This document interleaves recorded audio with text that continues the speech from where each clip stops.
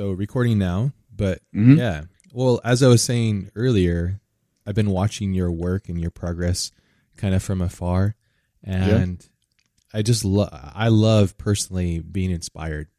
There's very few things in this world that are as precious as being inspired or motivated. Yeah. And it's been really cool to watch your process. I've been seeing things as you're dropping them, and I think the latest piece, as soon as I saw it, I was like, I really need to talk to you because I think it would be really great to have you on. And I also think, for me personally, and I think the whole ecosystem of all this, it's really key to have. It's key to have people in this world that are chasing their own ambitions, and doing things and doing the work that matters most to them, So Yeah. But anyways, I wanted to say I'm stoked to have you here.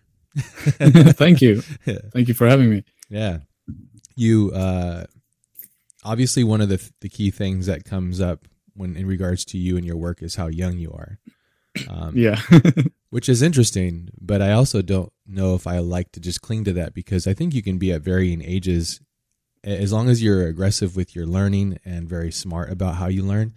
I think it doesn't matter what age you are, you can still make exceptional work. And I like to just look at the quality of work. You make work that has a certain level of maturity to it that I think is really rare for somebody of your age. And I think that's probably why people potentially freak out about it. What are your thoughts about it being so? I mean, are you still 16 or are you 17 now? I'm 16. I just turned 16 in November. Wow. So, well, like I started doing Blender when I was like 12, turning 13, and like then it was more of a big deal. Like he's 13 years old and he's doing this and that, and I think I was very categorized into that column of being like young, and then like my art was all right, or like looking back at it right now. So I think like definitely because I was young, I got like some popularity, or at least in the Blender space. And I think like a lot of people got inspired by that. Like there were a lot of new people joining Blender, especially, and digital stuff during the pandemic. Yeah. So I think that that helped. Yeah, I would say like it makes sense that like I think when we think of younger people, we think like they're less capable than an adult. So when somebody younger is achieving these high goals, we just think, it must be easy. So then the barrier of entry is easier. But it's not the fact, though. I'm sure that the way that you've processed your success has probably just come from a lot of hours just sitting there and being curious and learning and absorbing, and it's a lot easier to spend time on things when you're young. I'd imagine, true. I would imagine that you're not just like this with this, but I'd imagine you're like this with all of the things in your life. Like you have an appetite for curiosity or learning something. Is that true? Yeah, I'd say so. Yeah, I play a lot of piano, and like with every sort of hobby interest I've had, it's been a lot of, going crazy and trying to learn it. I really love learning. Like I'd say that is my hobby. You also love teaching too, which is really cool. I don't know if you love it, but you do it too. Really well. Yeah, I do love teaching. People say I am a good teacher, but I'm not sure if that's true or not. But I think I do like it. Well, I think teaching and learning are connected, right? You learn a lot more as a teacher about what you're doing. Oh, definitely. You have to explain it, and that itself is another lesson of learning too, because you're having to go through that process. But you play piano as well, huh? Yeah. I've been getting into a lot of like jazz improvisation, things like that. Wow. And all creative things are very similar in terms of how you learn it and how you like perform it. And, I think doing art and playing piano and doing whatever, they're very similar. Wow. I need to adopt you. You're awesome. Yeah. Wow. This is so cool. I think that's one thing I wanted to make sure we addressed first, because I want to get over that and then start to talk about why I think, well, at least from an outside observer, what is making you accelerate so fast in a very unique way. And like I said, I feel like we can talk about Blender too, and I would love to. I feel like you're you're a perfect example of why Blender is so important to the community. Mm-hmm. For those that are listening, Blender is a free software that's open sourced, and it's extremely disruptive because it basically does what all of the expensive programs do, but then better in a lot of ways because it is open source, right? Yeah. It's super powerful. And definitely. I mean, I haven't used a lot of other things though, so I don't really have a good, reference of the other capabilities. Yeah, well, I mean, I've used Blender a little bit, and it's almost like a language barrier. So because I come from like an older way of thinking, when I go into it, I'm like, oh, where's my one thing? And when you have a bunch of friction moments, you're just like, ugh, I can't use this. I can see. Well, for me, art is a flow. The best state of art is the flow state. That's all I live for with art. It's like, at 4 a.m, the flow state's happening, and you're just like, yes. But when you hit friction points, and programs are literally just friction points, so, or they can be. Yeah. And the less friction points you can encounter, the better. So what led you into like discovering and working with Blender? I mean, it's free. So yeah, that was barrier entry, less friction. Yeah, right. Yeah. There's a large community, and there's a lot of tutorials. Like, I watched so many tutorials in the beginning. Man, I love tutorials because you when you complete when you complete and follow a tutorial, you feel like you've made that thing yourself, which you have, by following instructions. And by doing that more and more, you sort of just learn to think in the best ways. Like, you pick up the best tips and tricks from each, video. And because there's so many, you can just absorb if you spend enough time on it.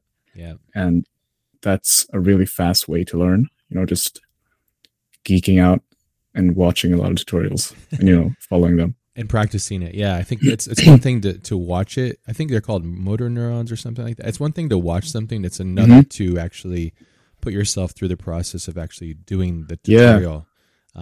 And then then even more important, as you're finding and I'm seeing your work, is watching a tutorial is one thing. Then doing the tutorial is another. That's just replication. Yeah. But thinking independently with your intuition and coming up with your own concepts, that is a whole other void to fill. And as you mentioned, trying to improve. Yes. Like trying to improve the render, or, the tutorial results, and adding, like, not just changing it, but, trying to improve it. Yeah. Well, I mean, with knowledge, and sorry, I didn't mean to cut you off here, but I get so excited. But, as a digital artist, you have to do, and this is something that I have to constantly iterate to people that don't really understand what it is that we do. You're basically a god in a sense where you're banking everything, Yeah. And I don't mean this in like the egotistical way, like we're gods. That's not it. It's that there's a lot of things we have to understand, which is like how cameras work, how lights work, how animation works, how things in life works. And it almost makes you, it forces you to become a student of nature, Definitely. Which is beautiful. Yeah. The more I'm advancing, the deeper I need to go into, like, the most absurd things, like, how dust accumulates into, like, whatever, and like how different pipes go in, like, concrete, like buildings, or like really random things, to get that realism. Have you gotten into photography yet? Not really. I mean, I was doing. Yeah, I imagine. I really want to get into film cameras and things, and I want to go travel when I'm a little older. I'll probably take some photographs, and when I'm out. Dude, legit, I'm gonna adopt you, bro. This is gonna be great. This is awesome. Yeah, like mini me. This is wonderful. Film cameras are incredible. I have not shot film, I think, since I was younger, but I shoot digital now. But I can't wait for you to get into photography, because there was a when you're doing CGI, there's a level that you hit, you plateau. I found it, and I see it in a lot of other artists. You get to a place where you've watched all the tutorials, you've understood all those things, you've watched all the films, and then you get to a certain part and you go, oh. And then once you start to get another tool, which like photography, which is basically observing the eye through a machine, and you see how the world's seen through the machine, it almost gives you like a whole nother level.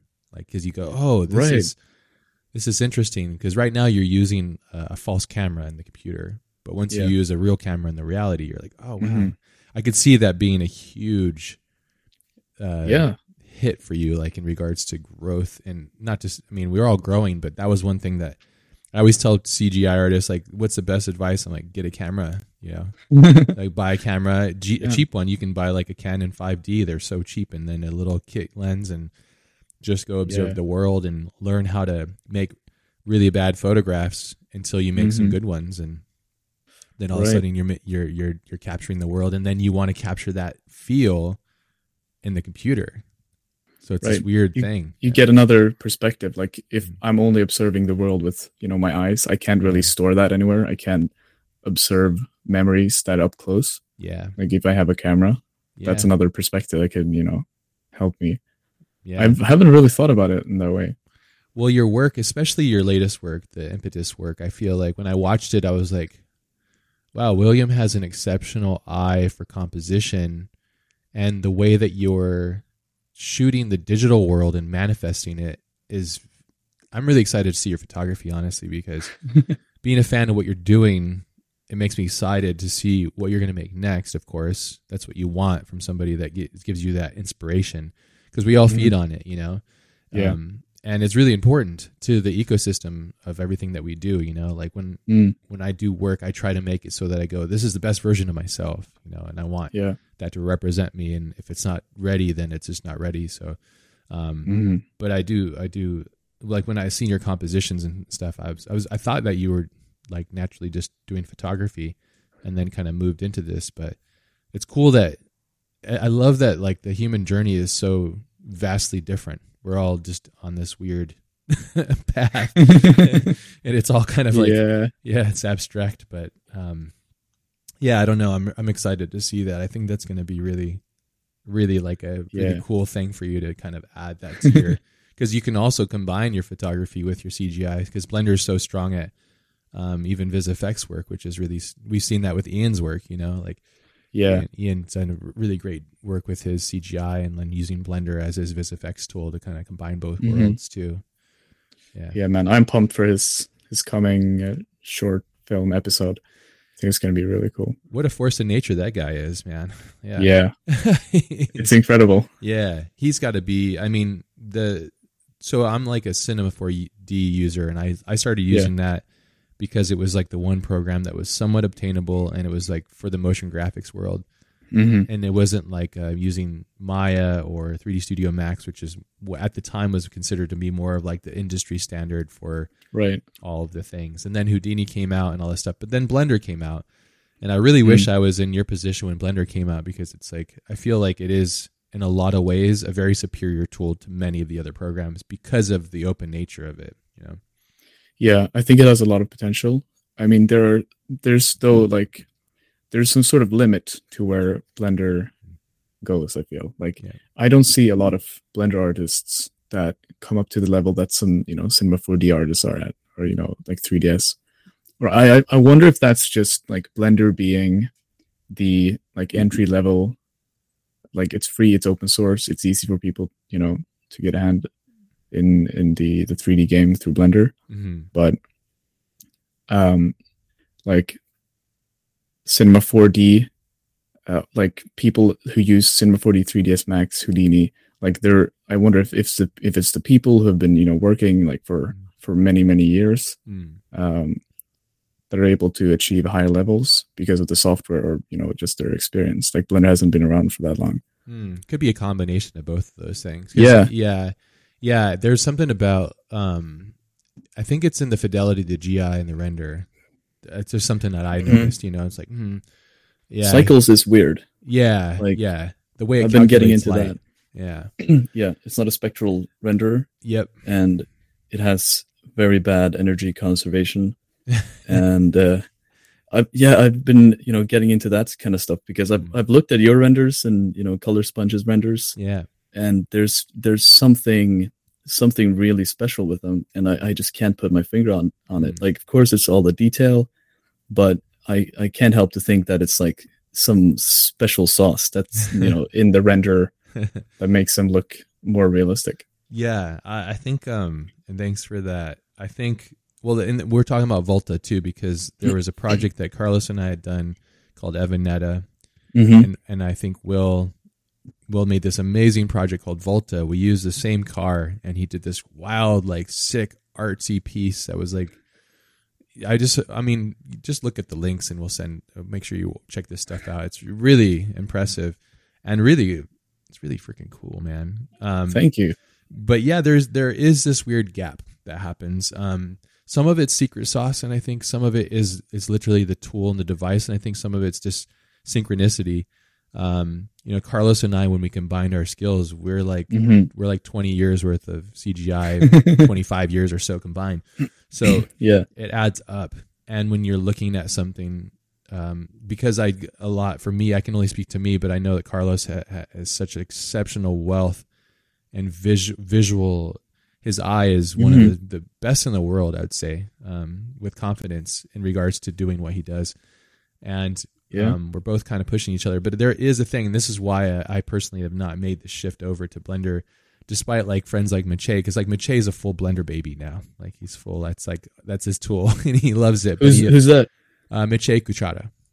He does like. I don't recognize him. I imagine, I know you've seen his work, but maybe the way I'm saying his name probably doesn't connect. But him and I, we did like the Blade Runner posters together with like the Toon Shader style, and like he's a founding member of Learn Squared, and he's an amazing artist. But he uses Blender like full on now, and he's incredible. But he does a lot of really amazing like Toon Shaders and stuff with it. Okay. So, but Blender is like, he showed me some stuff, and I was like, this is insane, and the level of stuff that it's able to do. But when it comes to render time, I've made the shift to Corona a while ago, and I think I call it like a baby V-Ray, and V-Ray is obviously, in my opinion, is the superior of all in regards to photorealism. Well, it depends on what you want, because like there's different things. Like Octane, I feel like is extremely amazing at like really high rapid rate renders, dealing with like really deep, complicated things. But I feel like Corona, for me personally, has that level. The GI, it's a way that the CPU math algorithm, I don't know, something in the math, the way it calculates the light and textures and all the data, but it's slow. And it's very costly and it's very expensive. So, but anyways, and to talk about when I was saying earlier about like CGI artists or digital artists, like there's such a wealth of knowledge that we really have to take in. It does take a massive amount of time in order to even get close to like producing anything of quality. Yeah. I mean, you've accelerated your growth through learning rapidly, which has been really wonderful to see. I'd imagine you probably talked about this at some point, but it would be really cool to understand and to shed some light into everybody that's listening how you learn. Because I think the way that you learn and you process data is very unique. You think so? I mean, the result. I think so, based on the result. If your work wasn't at the level it is, then I wouldn't think so. But I think there's something to be learned for us all here. Like how you learn, because I have a certain way of learning. I'm sure that you have your own way of learning too.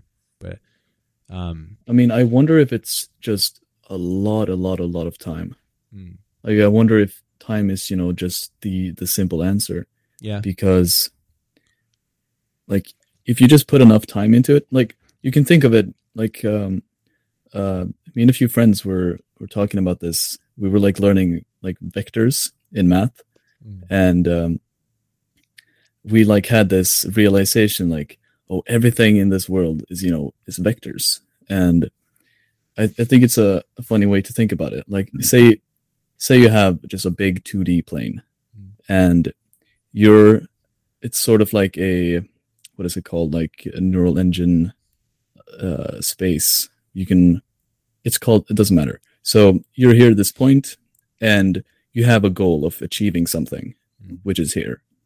And like, anybody can do work. Like, energy doesn't, get lost. Like, if you do some work, or, put energy, or like do something, that's going to have an effect. Like there's always cause and effect. So imagine you can point your vector in any position you want, but that might not, be easy to do. And you can, if you do enough work, point your vector in the right direction, you will be able to achieve that goal. But if you can't just do work and get nowhere, because then you're probably getting further away because you're putting work into doing the wrong thing. Yes. Sort of like that. So you just need to put a lot of time and a lot of effort, a lot of work, and really navigate that, vector direction and do it in, the right way. I think you need to have some luck too, Yeah, luck, timing are always good as well. Like timing for you is being put on the planet when Blender's been around. A free, very powerful, very disruptive program. Yeah. But then also, like you said, to talk about the vector, and 100% I agree with that, because life is about intention. Life is about what you do with the time that you have. We all have the same time. Yeah. You and me are sharing the same time span as Elon Musk right now. Yeah. How crazy is that? One of the most prolific human beings on this planet that's established so many interesting things is on our same currency, which is time. So what dictates that is our trajectory, right? Yeah. And yeah. Exactly. It's a good way to look at it. And I have that's the way I look at it. I go, this is something that I've talked with friends about. It's like, I won't spend my time doing something that doesn't have relevancy to what my trajectory is. Simply won't. Yeah. There's no point in it, because my life value to the world and myself is to have that trajectory clear. Today I'm doing this, and this is it, and that is it. Like, and if I got to learn something, I'll just scrub through it, find the thing, absorb it, write a note, make it. I don't know if you do this too. I have to make tutorials for myself because my process gets so complicated. Really? Remind myself, because I'm going in between like 7 programs, and I'm doing so many different things. It's just like, this to that, and all over the place. And this is how you do this here. And maybe because Blender probably does a lot of what the other programs kind of do, because I have to use like 3D Co and ZBrush and Cinema 4D and jumping around, do these things and trying to find a good flow that happens. But that's a lot of programs to juggle. Yeah. It's very annoying. But they all have incredible strengths if you know where to get them. And they're really bad at some things and amazing at others. Like 3D Co is incredible for unwrapping like odd objects, and it just gives you a really good quick UV to then bring into Substance Painter and bake things into. So I do all the texturing in Blender. I don't even worry about unwrapping. Right? Yeah. But there's like a certain level, like the final sort of like checkbox you can't really achieve. Like it becomes this exponential curve. Like you need to just have all the thousands of softwares and put all that time to get the final piece. I don't know. Yeah. But I love that and that's cool that you have friends that you guys can nerd out about that, because to be at your age is a blessing to have this perspective. Because if you go on and let's say you consider wanting to do this for a profession, I would advise either to or not to do it for various reasons. Right now, you're in this pure state where the art is pure. Hopefully it's pure to you. Like you're only doing it without I think it's hard now because like social media and likes and follows and calculated value of things is so prevalent, which really is unfortunate. But I don't know. Yeah. Yeah. And AI art. Yeah, we're gonna definitely talk about that too. Cause like, I have some thoughts about that. Actually, let's segue. Let's talk a little bit about I would love to. We'll come back to the vector thing. I'm gonna make a note of it. So. All right. Yeah, because I think what you said is perfect. That you have intention with your learning, right? Correct. Yes. Yeah. Like, sorry to cut you up. No. Go ahead. Yeah. Like to sort of wrap it up. You need to have a goal to be able to, direct your force into that correct direction. Like you can't just, if you're just going to practice Blender without, any goal, or like you might not be practicing it the right way. And, that's going to be, you're going to be pushing away further from your goal than closer. To add to that, in which I 100% agree, I was always an advocate for project-based learning. You just make a project and you just fail and it's a suffer fest through it. But then you get a couple successes and you go, oh, I'm going to drop all the failures and take all the successes and bring them to the next project, and then do the same, you know? Yeah. And you just keep going till you're going, well, I know how to operate the camera. I know what this looks like. I know the optics of that. I know how to rig this thing. I know how to texture this thing. I know how to animate this thing. I know how to process this data. And before you know it, you add all those wins, and then you have something that's quite brilliant. You know, something that nobody can really acquire and understand. They'll look at your project. That's one thing I think is really fascinating. Like when I would look at your projects, I'm not there with you every day making it. So I just see the end. And it's never done, right? It's always can be better, evolved, or shifted and changed, but it's just due, you know, which is fascinating about art. There's no master of art ever. There never will be. And then there's also, it's simply because of the subjective nature of art. And then art is never done. It's just simply like evolves to a state where we go, okay. And then, definitely. It's a wild life. You never can finish anything, you know? If you think about it, I guess you could. Some people say they have closure with their work, but I think that's bullshit. Sorry. Yeah, I definitely agree. There's not really any project where I'm like, oh, now I'm done. Like this feels good to post almost. Like it's always like, man, this could have been so much better. I wonder what people, even think about this. Oh yeah. They'll be like, nah, that wasn't very good, William. But you have an inner demon too, huh? Oh no. Yeah. yeah. But the things do get done, right? As we said, it's like I think I'm quoting John Lasseter. He said, art is never done. It's just due, you know. So it's like just getting to the finish line. That's a really good way of thinking.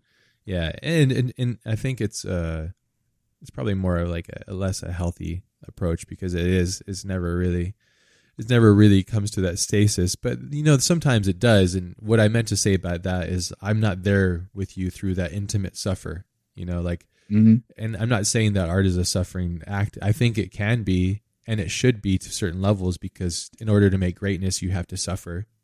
That's how it is sort of like suffering. Like I think of it as my project, or the piece I want to create, is just one big problem.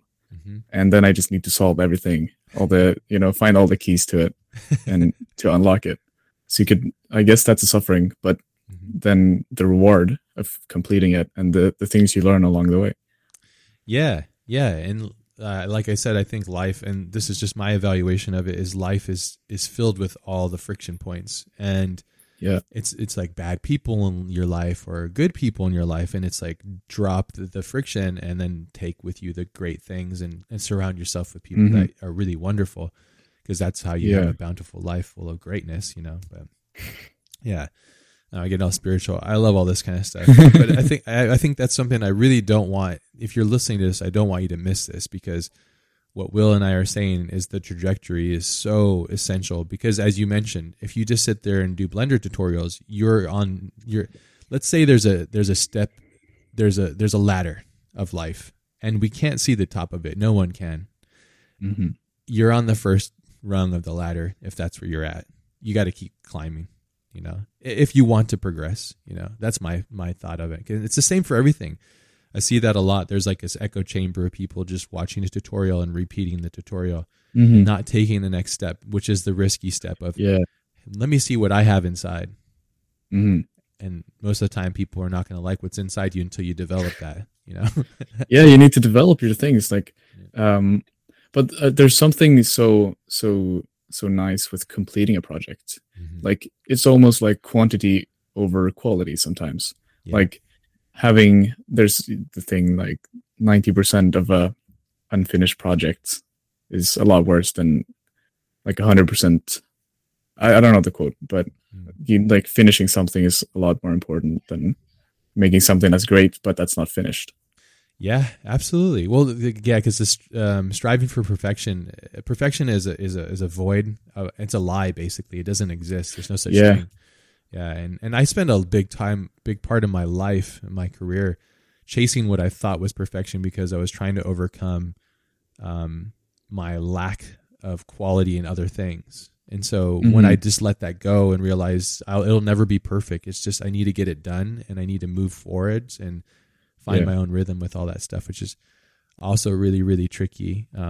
But yeah, to the vector, I love that, the vector of learning, because I feel like that's, you're spending a lot of time absorbing, and forgive me if I'm paraphrasing, and jump in if I'm getting this wrong. You spend an enormous amount of time observing the world within the program in which you interact. Your language. I just call it a language because it is a language. And you've absorbed all this knowledge, and then you start to apply this knowledge on working out, basically, like putting in the reps. Yeah. And then from that, you start to evolve and advance it, right? Like, I wonder if this works with that, and kind of combining things and stuff. So definitely. Yeah. And everything that you're doing, as I see it, is when I'm looking at your work here, it's project-based learning. You have an intention, yes, and you're solving it as you go. I've learned, like, it's so important to have a goal. Like I said before, like there have been plenty of times where I've, started work on a project where I have sort of an intention, I kind of want to do this. I kind of want to, create this feeling. And then I just start working on it because I just want to, create something. And then it just turns out really bad. Or like I get halfway there. I've done a lot of work, like months or like, a couple days. And it just doesn't fit. It's like all the pieces are nice. All the shots are good, but they don't fit together. There's no story. There's, it all falls apart. And that's the worst feeling, when you just need to like scrap a whole project and, start over. It's very humbling. Because you sort of need, it's sort of like riding a wave. Like, you need, to be, for me at least, like I need to get that sort of XP boost of completing a project to sort of, get energy to create the next one, and like inspiration and things like that. Yeah. You mentioned getting to a place with your work where you have no plan, and then you get into this state where you kind of work off of like energy and inspiration abstractly, and then find yourself months later like, oh crap, this isn't what I wanted. Yeah, we all fall victim to that one. Yeah. Yeah. Because you have I think it's almost like when you do that, it's because you've had false fuel. Like you have almost like you're not using really what you should have been using, which was the bigger idea, Yeah. And on the surface, it's beautiful and it's really well executed. And I can name a million pieces of an infinite amount of art that's been created to this day that's on the surface beautiful. But below that, just below it, it has no lasting power. And I wonder what that is. I think it's mostly just intrinsically connected to what we value as humans, which is some sort of value to the human story, I think. Some sort of like, what are you adding to what is William saying about himself as a human in this experience, Yeah. Yeah. It's really interesting, what gives a piece that lasting thing that makes it, last 10 years, or like makes it important, or, there are millions of art pieces or, projects all the time. Like, what makes your project stand out? Like, what makes a good project?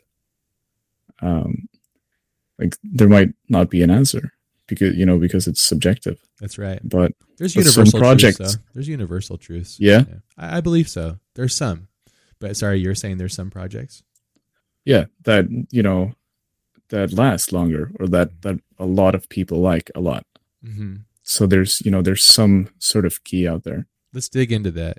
When you think of that, is there a project that comes to mind that you're like, I think that this has that lasting power. It's been inspirational for me. I've come back to it multiple times. Is there something? There are a lot of them. Yeah. Same. I mean, it depends. Alberto Miego. Sure. Yeah. Of course. Yeah. Like all of Which his one stuff. of his projects? I mean, the windshield wiper. I've watched that a lot of times. Yeah. And I've watched Hibaru and The Witness. Like, I've just watched them a lot of times. And there's something special about his work and his style of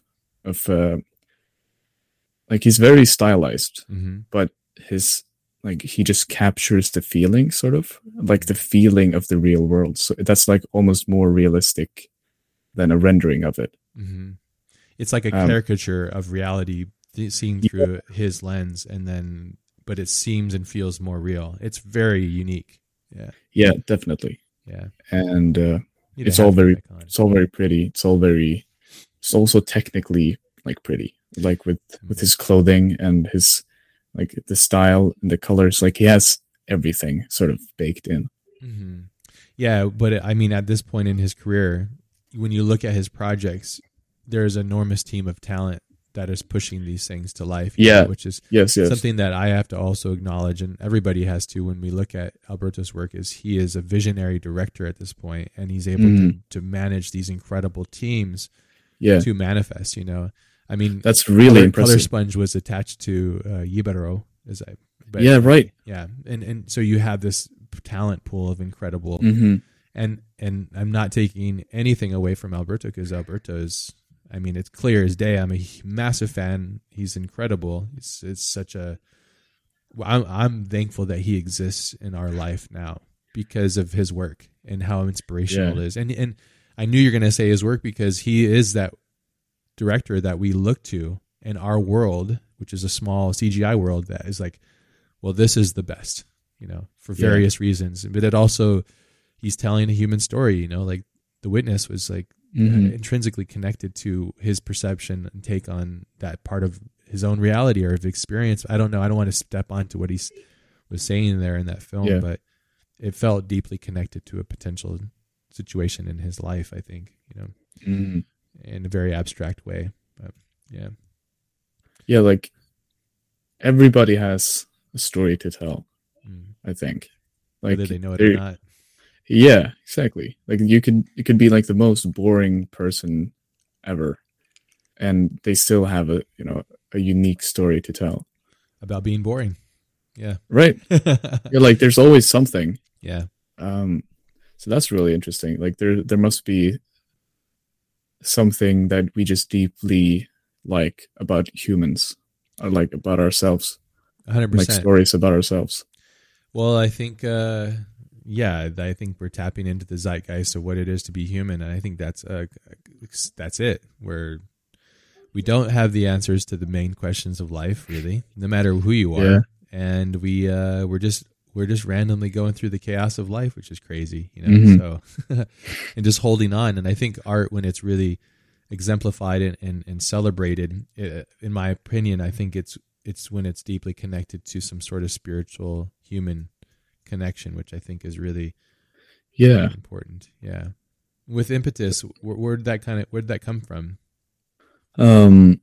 I mean, I always have some sort of, or not always, but I try to have some sort of vague feeling that I want to, like, that's something I kind of am trying to achieve, like recently, like being able to make a piece of art, an animation or, project that can wake some sort of emotion in the viewers.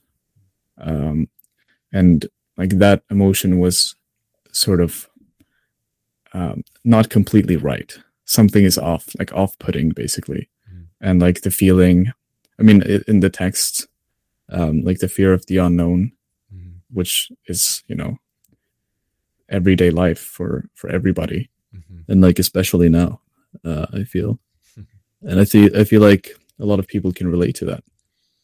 And hopefully, that brings, like, being able to wake the emotion of someone, like someone feel like watching my thing and then feeling something afterwards.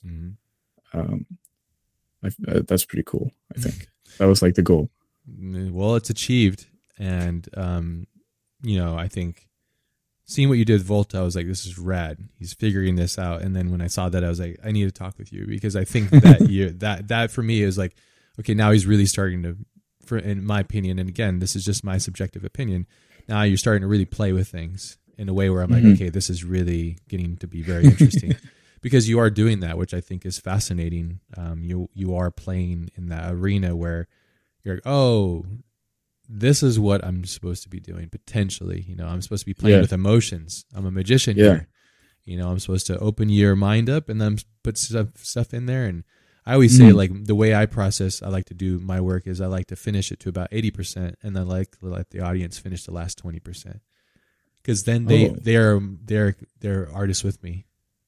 So how do you mean that they finish the rest of your work? You leave it ambiguous enough so that they imply the viewer imposes their thought. I see. And they finish the thought. I go, I'm going to crack the door open. You can enter if you want to. And if they enter, they go, oh, what did that mean? And it's why I love like certain directors' films that would just use like Stanley Kubrick, because he's like kind of like the icon of to talk about. But like a lot of times, I think he would open up a door for you, and you would go, why was that there? And what did that mean? And then you start to finish the work yourself. I mean, how many visual video studies have you seen on?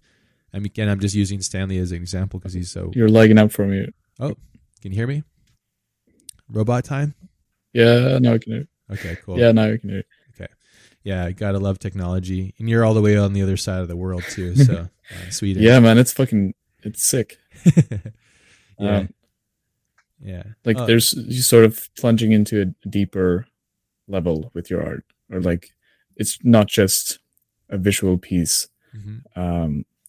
Like there are probably a lot of categories to play with, or infinite. Like you can wow someone with something really cool, like something technically really cool, or you can make something that's kind of simple, but that makes people think. Mm-hmm. And there are probably endless possibilities. Endless. That's what's so cool about art, right? It's like it's what's in you coming out.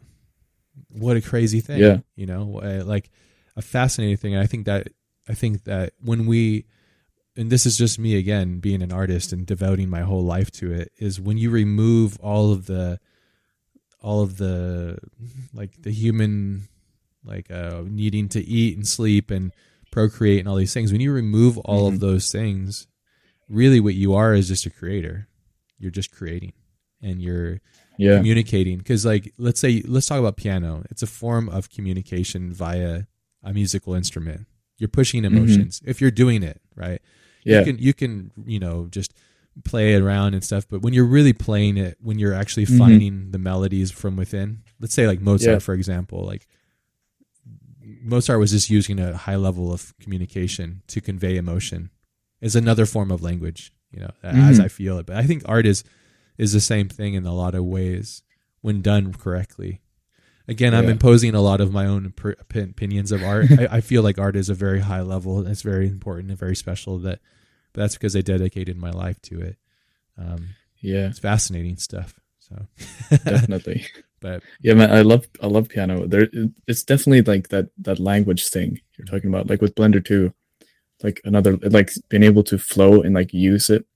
That's what I really like about piano. Like sitting down, there's always this sort of nagging feeling like I need to play piano right now to sort of relieve it, because like melodies or feelings in my head, like you can just sort of play them. Isn't that crazy? On the piano. Yeah, you can't say them in words, but you can play a piano, right, and get the emotion out clear. How dimensionally we're pretty dimensional as beings. I think we're not as dimensionally as much as I would hope we would be, but showing that is a perfect example of, I can't say it with English or whatever form of words that come out, but here is what I feel like here musically, which is fantastic. It's amazing. Like we all have things that we want to what do you like, show the world or something. Like we need to show that we exist, or produce something of value. And whether that's through like the English language or through some sort of art medium, or through anything, I think there could be some deep thing pulling us to express ourselves. And like maybe piano is the best way to express that certain feeling, or maybe visual art is it's different. Or maybe it's a big mix of all of them. Like certain things for piano is like, I mean, you wouldn't say you're hungry using the piano, but you could convey a certain level of happiness or sullenness with the piano probably better. And I think that's why we universally will go in droves as an audience and just watch somebody perform some sort of work of piano or music instrument, and we can just be absorbed in that emotion and that wavelength, which is fascinating. Yeah, that's really great that you have the yearning and the urge, because that just shows that you have a pursuit, I feel. And nothing better in life than having a pursuit. Yeah. Because if you have an intention and a pursuit, are your family, are they creative as well? I'd say so. Yeah, my dad loves, like, he's pretty creative. He does a lot of coding, like sort of a lot of things. Yeah, exactly. My mom likes to paint. And we're pretty creative, I'd say. That's great. I mean, that's good to live in a house where it's celebrated. Yeah, definitely. And understood, because it's a kind of a unique thing to do art at a young age at the level that you're doing it. I think it should be celebrated, obviously, and pushed and motivated and inspired upon, so that's good that you have that. And it's cool that you have the support and the lifestyle to be able to do that, because not everybody's has that. And to know that not everybody has the ability to have these kind of things, it's really good that you have support that will, allow you to basically make the work that you do, which definitely is great. Yeah. I mean, if I wouldn't have gotten access to like a computer at such a young age, probably, might have missed the whole Blender thing, or, whatever. Yeah. Are you happy with for that? I'm very fortunate. Are you happy with where you are with your work and where you kind of have come from in the process? I mean, right now I'm sort of at a weird state, I feel. I don't know, there's just a feeling that's kind of always there, because things are slowing down for me right now. Or that's what it feels like, because I'm spending more time on my projects. And there's other stuff going on in my life too. Like, I have to focus more on my social life and school and things like that, because how's that going? It's going a lot better than a few years ago. Like, because you're a COVID child. Yeah, that's tough because you're isolated. Right. Yeah, and it's a very important time of your life too, socially. Right now, there's not any isolation, but like the COVID numbers are going up again. I have no idea. But I mean, what I mean is, I'd imagine Sweden was just like the rest of the world. Kind of everybody just isolated themselves for like a year or two. Well, not really, because Sweden was kind of weird. We sort of said no to that. Oh wow! I'm not very, sure, but we did have like homeschool, or not homeschooling, but social distancing school. Okay. For like half a year. Okay, so that was it. So then you were around other people and friends and stuff. So yeah. Somewhat. But like during that time, I was kind of lonely, and I only focused on Blender during that time, which is really good for my blendering and for my creativity. Sure. But it's not in a good mental space, and I was not doing very good in school either. So that has gone a lot better. Yeah. Right, exactly. The vector thing. I'm moving using all my force in that direction, and it's pushing me further in another direction. Yeah. Well, there's only so much time and energy, right, on the trajectory. Yeah. And it's really rare. Some people can have multiple trajectories in life, but that's often only if they have the support from others, meaning they can clone themselves into other people. Directors can do that, where they, but that's a whole social game, That's like using your strength to like affect others. Yep. So they can help you, sort of like warping the world around you to become. Basically. I think Steve Jobs used a quote, or he would say this saying, and I think it comes from Star Trek, reality distortion fields. He would take a reality and then he would distort it, but he wouldn't do it himself necessarily. He would just surround himself with people that would facilitate his vision. You yourself, you can't really do that much on your own, but you can manage other people and combine the forces. Yeah, like you said, like there's a ceiling, right? Like you're hitting it with certain things. You're like, oh wow, like there's a certain level.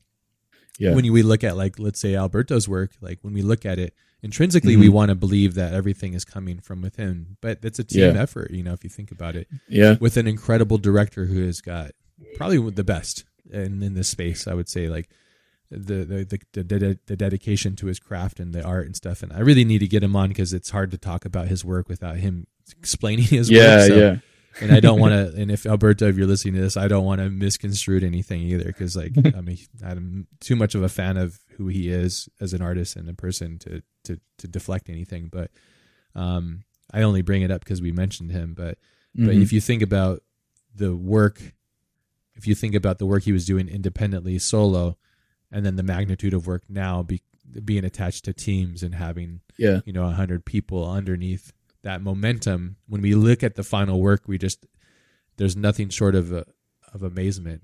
And you think about like a musician, for example, let's say like the band U2 or Metallica or whatever, like, of course there's them, but there's an army behind them that's moving a city to make those events happen for us all to experience, So have you thought about that? Like teaming up with people or becoming more of a director, or like, I mean, this is probably bigger thoughts, and I'm taking notes down too. So when I'm typing, I'm taking notes down of things you said, because I want to come back to the fear of unknown and slowing down. But have you thought about like expanding, making a team potentially, or having people work with you? Well, like right now I'm sort of, in doing school and things like that. So, boo. Yeah. Just kidding. Nah, school's awesome. Well, I'm not sure whether I should go to college or not. Like, I'm not really sure, but I'll, be deciding that later. But like, there's definitely pros and cons, with both options. But it would be really cool. Like my dream goal is just, traveling everywhere and, being with friends and like doing my art. But I'm not sure how that'll be, like doing client work in a couple of years will not really, I'm not sure, how that will be. Yeah. Like having artists doing the visuals for a big company where, you could probably use AI or something like that. Maybe, but we don't know how it's going to be. No one does. Yeah. But like having your artistry, like there's still something special with being a human. 100%. And like if you are able to like get value for your art and not for the art itself, like having value in yourself, I think that's pretty important to be able to live the dream of like doing whatever, but still creating art. That's it. Well, you already figured it out, man. That's it. I mean, that's what I think. That's what I know. It's a universal truth. All of the work this is how it works for me. And I think I might have mentioned this on the podcast, but I spend a specific amount of time on client work to make sure that I feed my family and we get bills are at bay. The rest of my time is my time, which is for me to fail and succeed and to do my own things. And from all that, all the passion projects come, and all the passion projects then fuel everything else, because you put that out in the world. And sure, we definitely will dig into AI art, because I'm really fascinated, because you are a young artist and you're coming out in the space, but you're also at a certain level.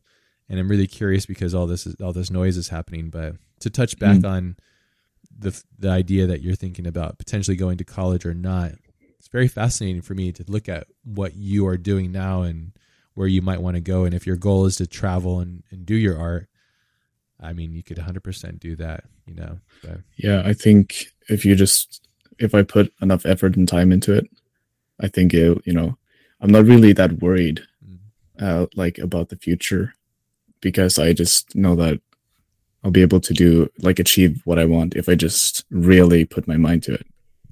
And I think that's really true for a lot of people, not all people. Like you need to have the resources to put down that energy to travel like in the right direction. But you just need to do it as well. Yeah.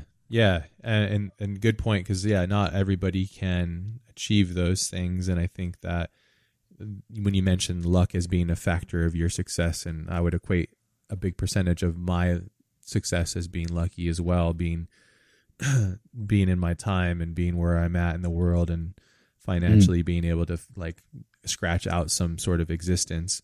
But it is true. Like, the one thing I like to look at and think about is like Da Vinci, for example. Like, he's an artist that often comes to mind because I don't look at him as an artist. I look at him as a human being because I've studied him.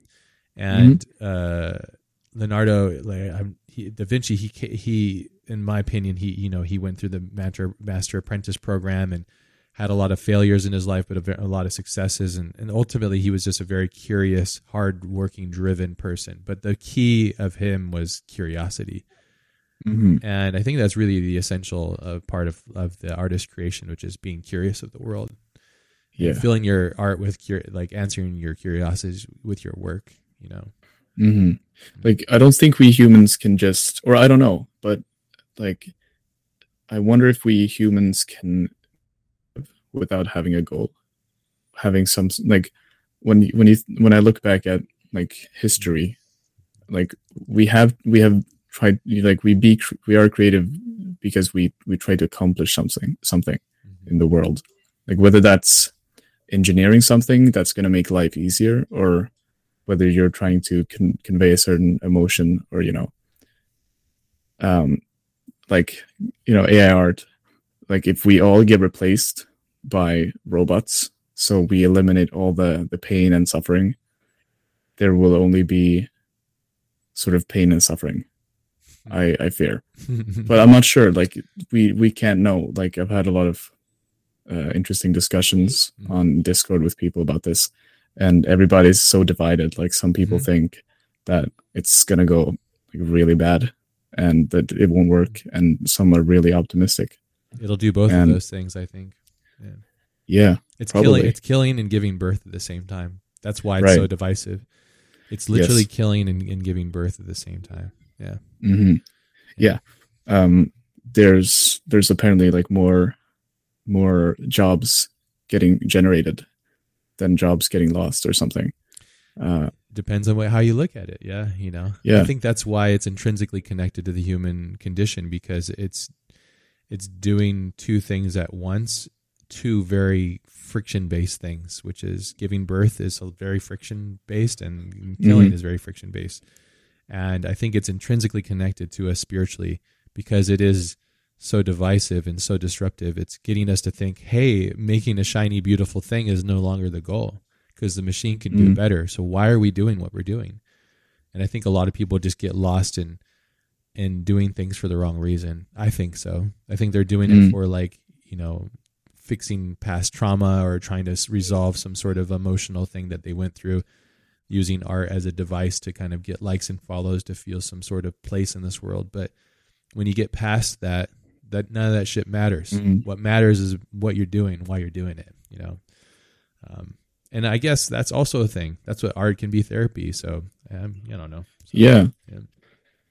What makes art, like, what is the right reason to create art? There is none. There is the Yeah. Like, would you be doing art if you were the only person in the world?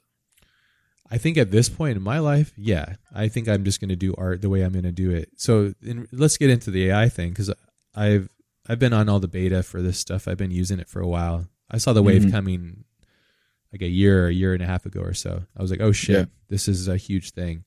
And I was telling people, but they were like, yeah. And now it's like, oh shit. I'm like, yeah, it's really insane. It's a paradigm shift. It's a paradigm shift on all levels. And there's been so many things that's happened with digital art, like authorship via NFT technology, blockchain. That's a whole nother thing, that being connected to some sort of like really volatile currency that's all new and being tested constantly. So that shifts art value all over the place in regards to digital art.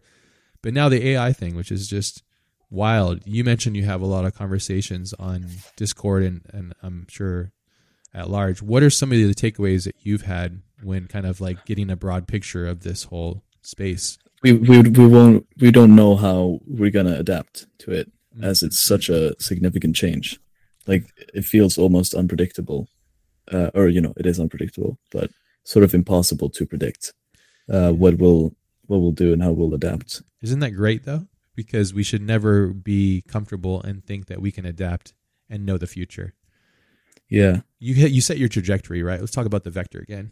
On the vector, you're going, I'm going to make this jump, but I'm calculating by all of my calculations that if I make this jump and put this much effort, I will land here. Yeah. But the AI, boom, and there's no landing, and you're falling. Yeah. But it's up to you because it's your trajectory to say, now I'm going to make new rules. I'm going to create 0G rocket boosters or whatever. And then this trajectory can go wherever I want. Yeah. I think that's what I'm saying. It's coming down to who you are, what's in you facing adversity, and what can come out of that. You know, you're either going to go crybaby style on it, or you're going to go, this is awesome. This is a tool. It doesn't really change the way that I work, you know? So I don't know. Yeah. I was going to say something. Trajectories, vectors, reactions. Yeah. Yeah, I forgot it. But it was something really good. Damn it, Will. Okay. Yeah. No, but it's damn it me. Okay, it'll come back, I'm sure. Yeah. Well, I think we were saying that there's just unknown. This is unknown, right? And yeah. Oh, right. So like I think it's sort of pointless to think about the technicality of things, but like try to calculate how we will react to it, like, because we just don't know how we will react to it. It's too big of a problem. It's too big of a. Exactly. It's cognitively would take too many cycles for you to even conceptualize it, and by the time you've finally kind of conceptualized a little bit of the view of it, it's changed. It's like looking at a fractal that's kind of shifting. You're like, oh, I want to freeze it. Or like looking at the ocean going, I'm upset about that one wrinkle on the back of the wave over there. It's like, that fucking, it means shit. It means nothing. Yeah, I wonder how we'll react. Like, things are going so fast now. So fast. Yeah, so like, rapid. I'm only watching like YouTube news if it's like 1 day old, or something like that. Yeah. And even that's like, biased and wrong. Likely. Like, will like the world be moving too fast for us to get a grasp of things? Yeah, I think it already is. I felt like it's been moving too fast for a long time, and I think simply because there's too many humans and there's too much chaos going on. There's people dying right now. There's people living right now. There's people being born. The chaos of life is just insane. We're designed around like 100-person tribe.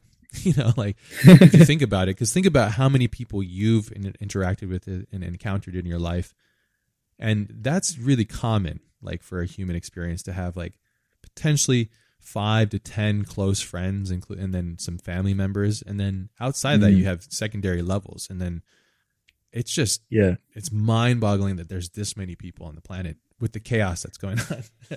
It's just like a pulp.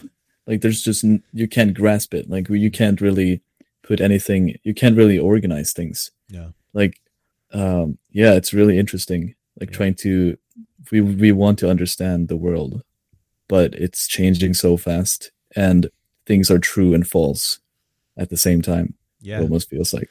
Well, that's all based on your perception of reality too, which is again connected to like your personal snowflake experience of life, which is ever changing and melting and reforming, which is like insane. I think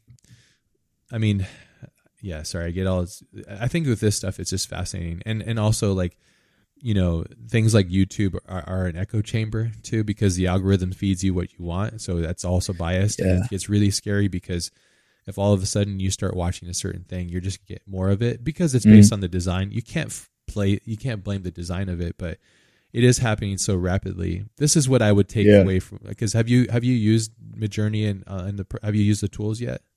Yeah, I've used all the Midjourney, all that. Haven't tried Stable Diffusion though.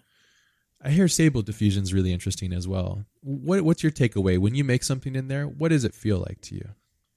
It feels like I'm getting free. It feels a little too good almost. Like I'm just getting free art. Like, I mean, I guess that makes sense because there's just like millions of art pieces or like images, and all of that energy is being able to, to spit out new things.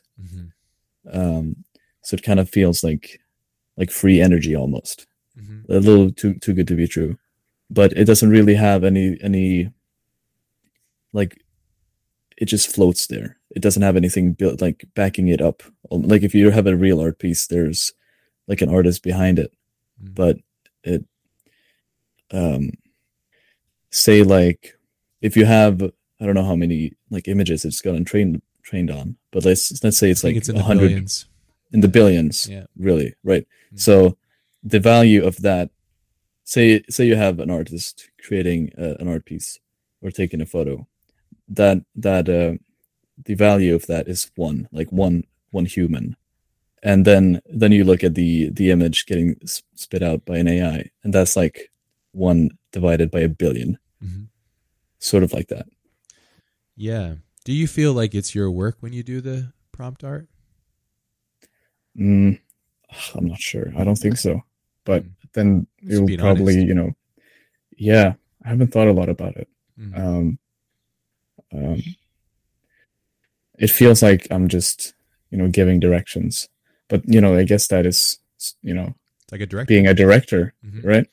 Yeah, you're directing a multitude of artists, and then you get the thing. Yeah. Well, I mean, this is what the core of it. I mean, you said it perfectly. I agree. That's when I started using it, I was like, well, this is weird. Because this is what it's doing. It's for me, it's taking my ability to touch the art. And I could be completely wrong, but I like that suffer part. As much as I hate it, complain about it, I like being able to go through that process of that's the weird thing. The work. It is weird. That's the off-putting feeling, or because we need the suffering. Like there's always a balance between suffering and like you can't be happy with having been sad before, because if you're only happy or at a level that's not fluctuating, that's just doesn't really work. Yes. A life that's filled of variety is a life that's lived. Yeah. And exactly. And I think that's what art is. And I think art, when it's really doing its thing, is it's connected to that. And as great as it is for, like, say, commercial purposes, because and you're in this wonderful place in your life because you don't do client work, right? Or do you do client work? Yeah, I do like once every million years. At 16 years, it's just crazy. Yeah. You have a million years of experience. But yeah, so you're not connected necessarily to this machine called capitalism and art and all this kind of stuff, which is, it's, I'm just going to tell you now, it's a beautiful thing that you're not, your work isn't attached to it yet on multiple levels. Because when your art can survive through that machine, it's almost a miracle. And this device is made perfectly for that machine. And I think it's accelerating because of our consumption rate. We're all consuming so rapidly of everything around us. We're all overdosing on it, like when's the last time you just sat and looked at something and just sat there and observed something? It's a very rare thing, for me even, like, and I love doing that. And I understand the process of it. Like, what's the last time you sat and watched a film and didn't look at your phone, or went out and looked at a sunset and didn't take a picture of it? Every time you're not experiencing something raw, you're just not experiencing it in a lot of ways. I often don't even take pictures of shit because I'm like, the cell phone photos look shit anyway, so what's the point? Like, it's cool just to capture, to say, like, I was there and that's the moment, and this is great, I can't wait to think about it later. But ultimately we're going to look back at these and go like, I don't know, it's just capturing memories and stuff, which is really, really wonderful as well. But I forgot where I was going. But the AI thing, I think, like when you're there and you're making the art in quotes and you're putting in prompts, it feels really odd to me. Yeah. And at the end of the day, sorry, go ahead. You're taking out the suffering. That's like, that's the thing. Like, as I was saying before, it's just weird. And I wonder how we're going to adapt to that. But I guess we're taking out the suffering all the time. But that doesn't work though. Yeah. Like, we can't, like, we always sort of normalize our stuff. Like, if you compare the lives we are living today to the lives we were living like 500 years ago, then we're going to be like so much higher up. But we still sort of normalize it between 0 and 1. That's right. Well, you mentioned it, fear of the unknown, and you mentioned that that's more important now than ever. But I would argue that it's always been important because the whole human experience is based on fear of the unknown, fear of death. When's death going to happen, and when's life going to happen, and when all these things. And I think that's intrinsically connected, you know. And I think again, this is just this huge, bigger spiritual discussion to have, because when we start to really, and that's why I love this. I love that this has come in and completely wrecked shop. It's because it's basically it's uniting a lot of people, dividing many people, and I love that, because people really need to be woken and shook up, not woke in the form of it is now, which is very annoying in a lot of ways. But you know what I mean. We need to take a step back. Mm-hmm. I feel like that's really important with all things. Yeah, like it applies to everything. Like there's so many people who are just like really zoomed in and like really focused, and sort of you need to always know where you're at in like the whole. There's a name for it, or that I'd like to think of it.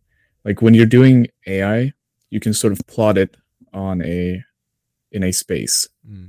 And there's a name for it. I like to think of it almost like, well, you don't drive now, but you can imagine you're driving a car.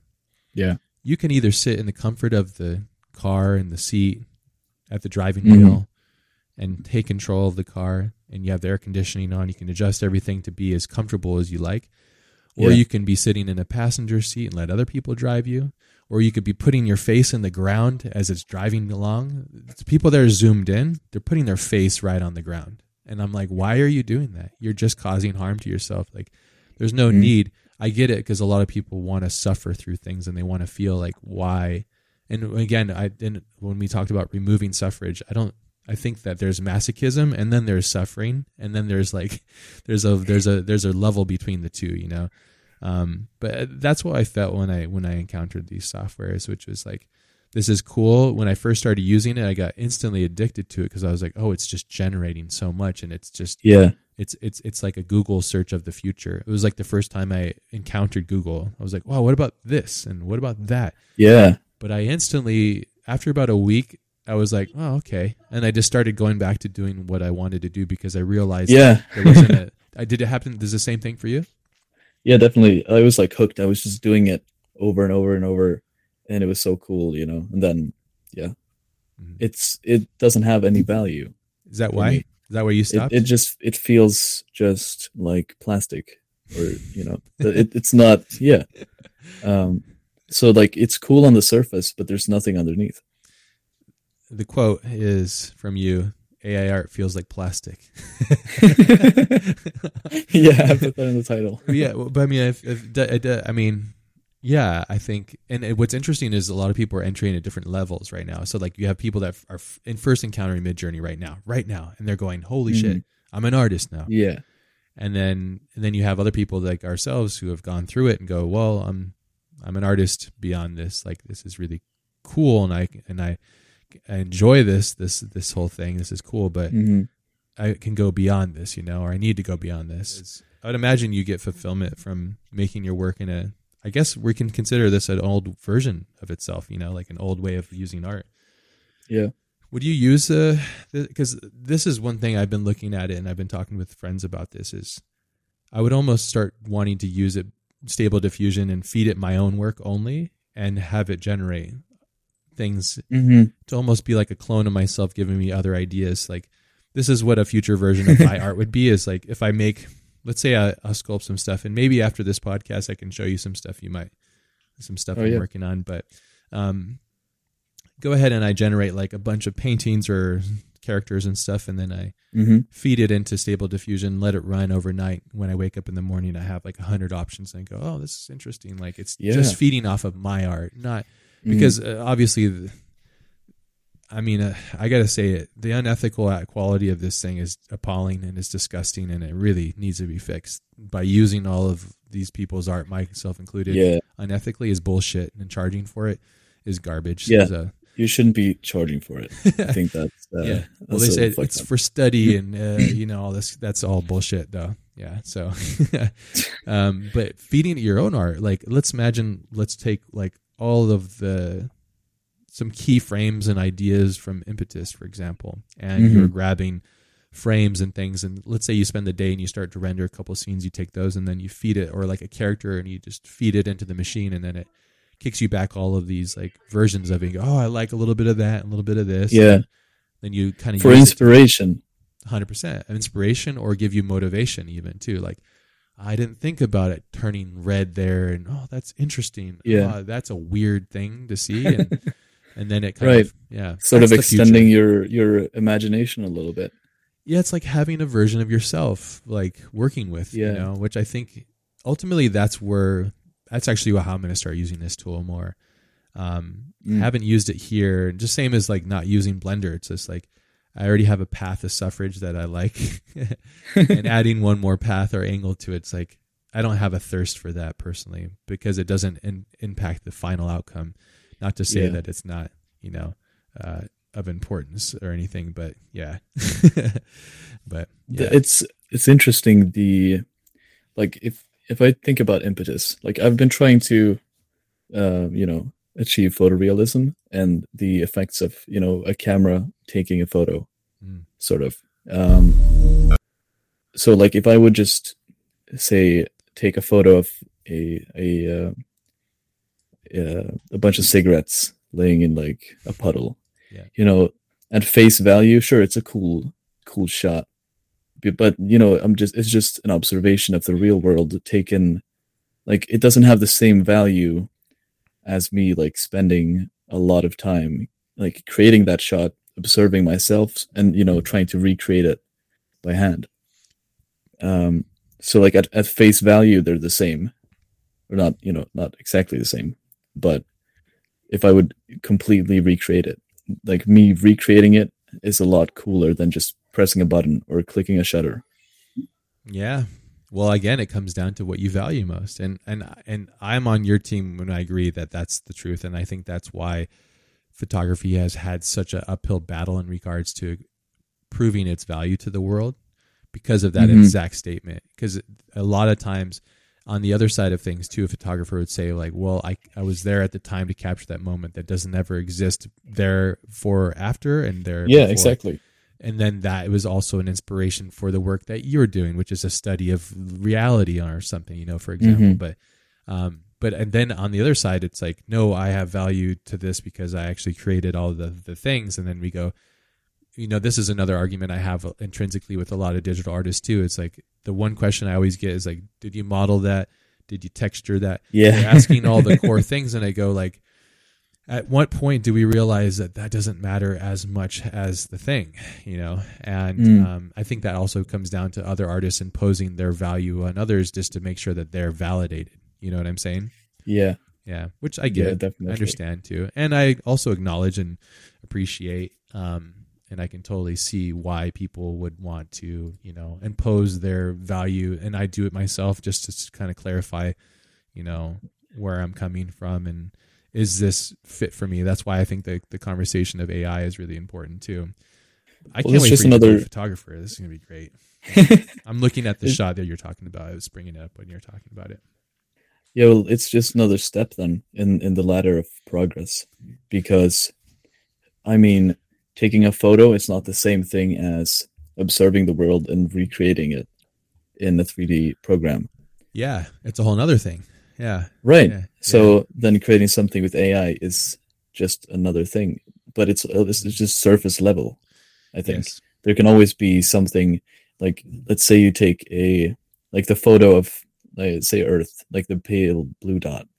Like, that's just, sure, it's a cool photograph, but someone could recreate it or create an even, cooler photograph, but it has, actual value behind it, like something sort of under the face. And I just don't get the same thing with AI generated art. Yeah. Well, I guess it all comes down to why, Yeah. And I think that's fundamentally the reason why we should be talking about it, because why are you using it? And this is something that I said globally, is that if you're using AI art to create calmness mentally for you, and you're using it as a device to quell like mental illness and stuff, like I'm 100% behind that. If doing this thing gives you happiness, but the moment you do it as an exchange of currency and start entering this into capitalist systems, then you can't. I'm sorry, you cannot do that because it's unethical, because what you're doing is you're taking from other things without compensating, and that is wrong. And the people that almost always suffer are the artists, and that's because artists are raw. Artists are exposed, and artists are very, they just like, you know, we're exposed human beings, you know, and always musicians, writers, creators of all sorts, you know, artists, visual artists, digital artists, traditional artists, all these things, you know. But yeah, I'm really surprised that you're not a photographer, or you haven't gotten to photography yet. Because if you say you're really wanting to travel, so that when I used to travel, and I would get really, not angry, but I would get very fussy emotionally, because I wasn't able to create. It was very frustrating for me when I travel, because I'd be like, I need to draw or create or something. And then as soon as I got a camera, it was almost like a pacifier to a child. It was like it quelled. I was able to just capture it, and then I fell in love with it. And then I got into anamorphics and building my own camera systems and all these things. And and then it's a big black hole. Like everything that you do, if you have intention, you'll find, oh, this thing to that thing, and then all of a sudden, like it all goes so deep.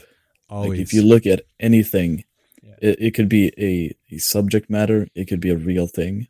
Like you can just keep zooming in deeper and deeper and deeper, and you just realize, like, fuck, like, get a new perspective on the rest of the world. Like, I guess that's why people say, like, the more you know, the less you know, or whatever. Yes, and ignorance is bliss. But it's also stupid. Yeah, I really want to get into, but you know, taking photos with my phone, like, I don't really know where I was going, but I don't really find anything that I want to like capture around where I live. But I guess that's kind of stupid, because you can find a good composition everywhere and like a good image. There's something extra with traveling somewhere new, and you know, traveling somewhere beautiful, or where I find it beautiful, that I actually want to take photographs of, like capturing those feelings.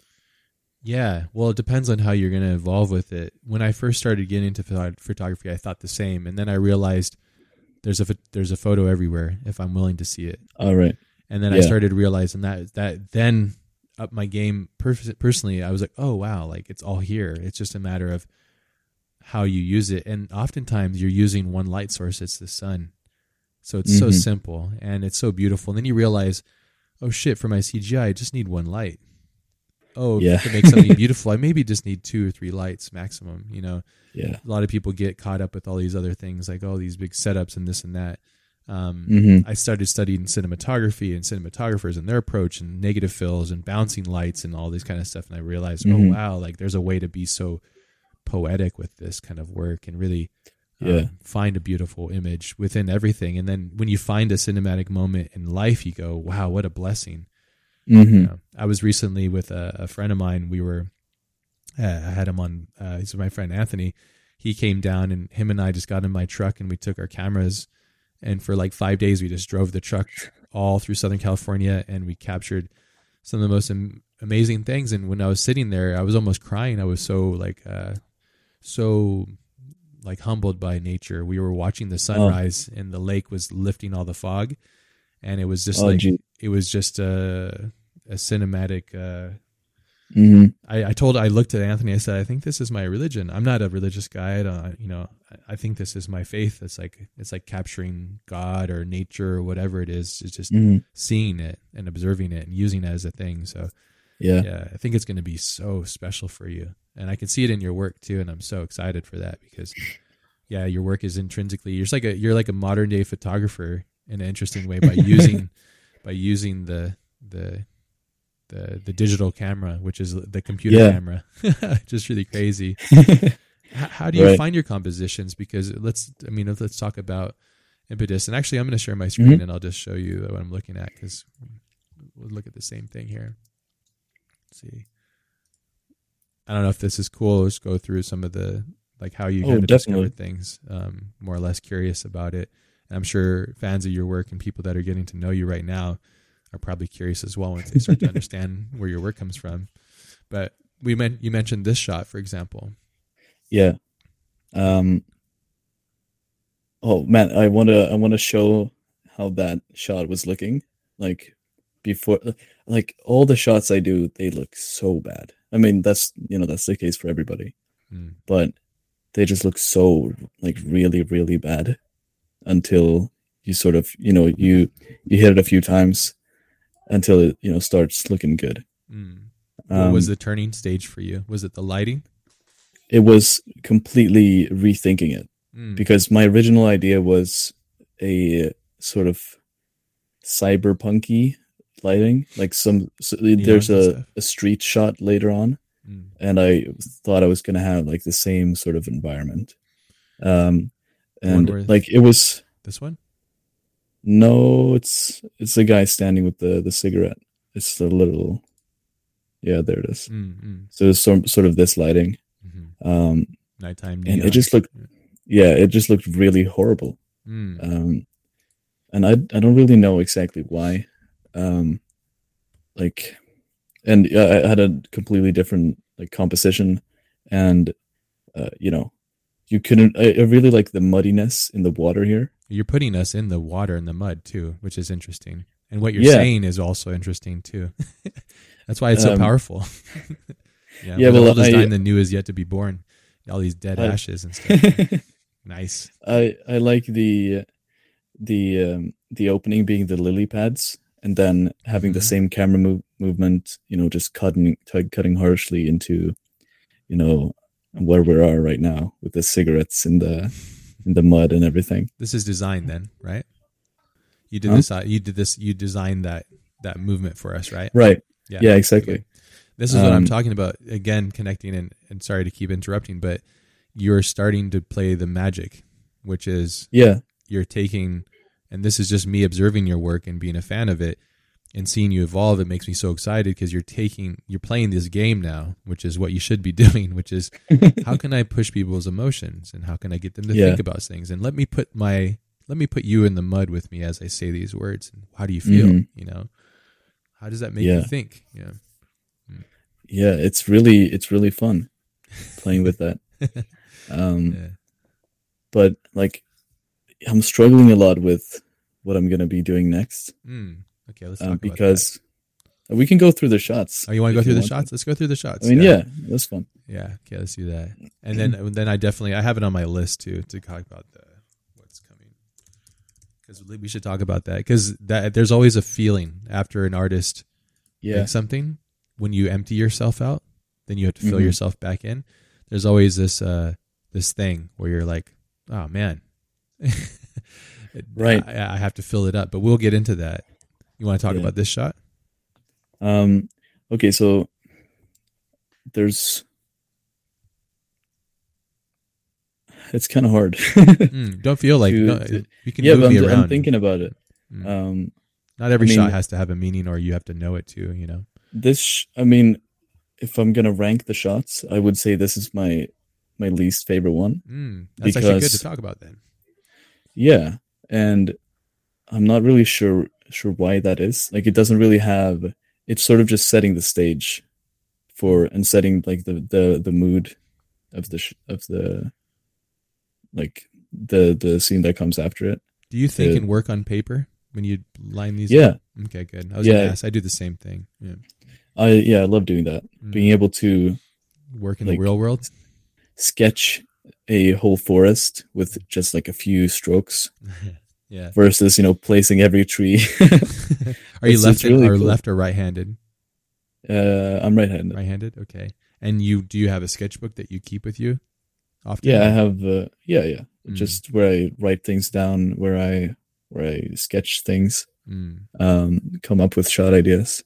I like to just create. Sorry, you'd like to create what? A storyboard before where I'm in the stage of finding a new thing. Yeah. It's like a bookmark to your mind. That's why. Yeah, exactly. Mm-hmm. Yeah. Yeah. It helps you come back to it. I will often get like sort of fake motivation, or I'm not sure if that's sort of, how I interpret it, but I will get, like, I got it a few days ago. I was browsing Pinterest. Like, Pinterest is that's how I nurture my creativity, honestly, among other things. So, but like just browsing ideas. But I got into that flow where I saw an image, like, oh, I really like that. Like, maybe, and then I sort of sparks the story in my head, and then I sort of scroll past that, and I see another image, and I kind of add that, and I get this feeling of oh, this project is going to be great. This is going to be really cool. But then I think about it for a few minutes or like an hour afterwards, and then I realize, oh, this doesn't really fit together. I don't really have an actual plan. It's like it's really hard to describe it.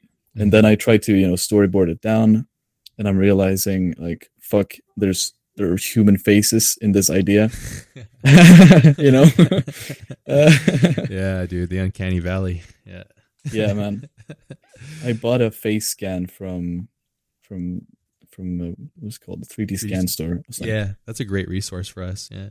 Yeah, it was really cool. Just I didn't really have much of a plan, but I just messed around with it. MetaHuman's also quite impressive too. Does that work for Blender, MetaHuman? I'm not sure. I haven't really looked into it much. Like, I kind of used the website thing when it came out. But it looks like a game. Yeah, same. But that's probably just because that's what I'm focusing more on, the real world, I guess. Yeah. So that's sort of how I will judge things. Yep. Yeah, you look at the real world and go, this looks, like this still doesn't look right. And I agree too. It's all in the details, because you don't have to be a professional artist to know when a human doesn't look right, because you're a professional human, because that's your reality, so which makes it easy. Yeah. I'm curious, I think I do the same thing, or I used to. There was projects that I used and built based off of the, like, using Pinterest as a spiritual guide. And if you think about how AI works, it's kind of doing the same thing. It's just faster, right? It's gathering all the references. It's got the prompt, which you have in your mind, which is, I need to be inspired. And then you go and find these weird things, and you assemble, and through this demulsification of your imagination, everything that rises to the surface is what is lasted, and everything else goes to the bottom. And then you just keep iterating on top of that. So I think that's why it's so demoralizing. I actually, when talking about impetus, I kind of forgot about it, but I used DALL-E a lot for inspiration in the beginning. There you go. So see if I can. Yeah, there were some really cool images. I don't know if I can. Yeah, if you just want to share your screen, share them. I'm just capturing That'd be this. cool. Yeah. Yeah. We'll just have to find them first. Yeah, no worries. But that was really cool, being able to kind of, look into my mind and get inspired by that. And, sort of iterating. Like, it's really fast to get like, you can have sort of thoughts and ideas that are kind of vague. Yeah. And when you actually sort of, DALL-E and Midjourney help to sort of realize, your ideas. See if you have an idea in your head, yes, you think it's really cool, and then you type it in, and it's like, okay, that didn't really work.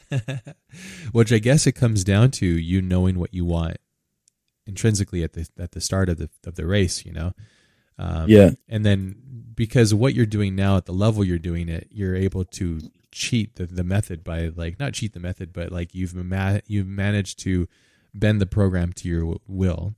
Oh, I understand how water works. I have this raft thing that I got off this asset, or I built this thing, and I know how light works, and I know how to expose for this, and let me make this composition better. And also, this aspect ratio is wild. It's like a cube. It's like is it a 1-to-1? No, that's, I think it's 4:3, or it's IMAX. Yeah, it's IMAX. Okay, sure. Yeah. Are you doing some Hoyt von Hoytemeyer style stuff? What's going on here? No, but I saw something in IMAX. I don't remember. No. what it was. You sat there But I in was the like- dark for hours and didn't remember what it was? What happened? to No, you? it was Dune. Sorry. Yeah. Man, Dune. Oof. That's so impressive. Oh, man. Big you've seen inspiration Avatar? for me.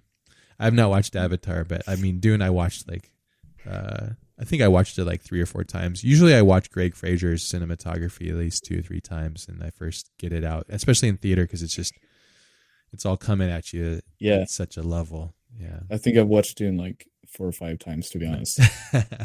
It's It's so watch that inspiring. movie on mute and just get all stoked on it. It's like, Man, yeah. just seeing. Okay, I didn't really find a lot. I'm trying to get Greg on the podcast. I'm really excited Oh. about that. He's a very kind, nice person, and it'll be Man, really I great. can I'm gonna imagine. bring up all the shots and be like, explain this one. Yeah. But yeah. Man, you got to do that for me. I've said, like, when I was doing Volta, I was pixel peeping all your shots, man, That's too kind. for the answers. It's really cool. I think that's what's interesting is there's always a level in which we're students to one another, and I think that's what makes it really great. Like let's talk about Greg, for example, as being a huge inspiration for me personally. Like Greg Fraser's cinematography is how he observes the world and bends light to his value is just wonderful, and it's so important that he is doing what he's doing by chasing his own vision. And it's also so important for you because those two first shots that we were talking about in the beginning, when I first saw that, I was like, okay, yes, I'm getting energized from this. It's making me go, because sometimes I'll look at something and my personal interaction will be like, I'm competitive, I want to be better. And then sometimes I look at stuff and I just go, I'm just inspired. And it was really cool, man. I had that exchange. It was really wonderful. Like by seeing the piece, it was those 2 shots, and I just love how, like, in a world where you have every tool, CGI, you're going, let's distill, let's get down. Yeah. And that is a mature movement, in my opinion. I think when you have every tool and you're not going like whiz, bam, bang, boom, and lens flares and all this stuff, it's like that does nothing for me. But it's still, Tarkovsky style shot where you're just looking at something like, hey, observe this, sit here and look at this. It's beautiful. Yeah. Thank you, man. Yeah, man. I really appreciate it. Please found continue. You found some stuff? Some Dolly thingies. Oh, cool. I'll just, scroll through them. But if you want to share your screen, there's a little, if you want to, if not, no worries. Yeah, absolutely. I'm not very. So they're on the bottom tab. There's this little square with an arrow, and that'll have the ability for you to share your screen. You just tell it what screen to share. Is this working? Yep. Yeah, it's coming through. All right. Now. Nice. So, I mean, I've actually generated a lot of images. Oh yeah, me too. Like thousands. Yeah. Like these sort of like prompts, and I don't know really how I came up with them. That was just a thought, and like all of this is sort of so wild. Like this is sort of what inspired. Yeah, that was a great shot. Yeah, thank you. You did a breakdown on that one too, as well, right? Yeah, I've actually documented a lot of the process. Good. That's going to be really key to future art in the future, showing that you actually created it. Right. I think in documenting it is going to be attached to, because like NFTs is a bad word now because of the madness in the world, but I think once that goes past and we really start to understand like digital art does have value, and that the only way to value it and understand it is like documenting the process. So it's so good that you're doing it now. In my opinion, I think it's really important. Yeah. Yes, I just need to cut some stuff together and upload it, I think. Sure. But or just for your own self, like time lapses of you actually making the work to validate that you actually did make it. Do you record yourself? Like, do you record a tutorial for yourself? Tutorials, yes, earlier? And then sometimes I do. Oh, there's some examples of that one shot you were saying was exactly. Yeah. And I got these images that were looking a lot better than what I was creating. Then we got some. I tried to create like for fake the ads. one where exactly. I'm not sure if the bus stop, right? I think I used exactly. I'm not sure if I used any though. The irony that you're making false ads using AI to put in a false it's just like there's levels to this that it's just so funny. Yeah. What also just goes to show like how ironic all of this stuff is. Like I said, to touch back to the fact that like you're in this wonderful state in your life where your work has not been somewhat demolished, or because this is my opinion.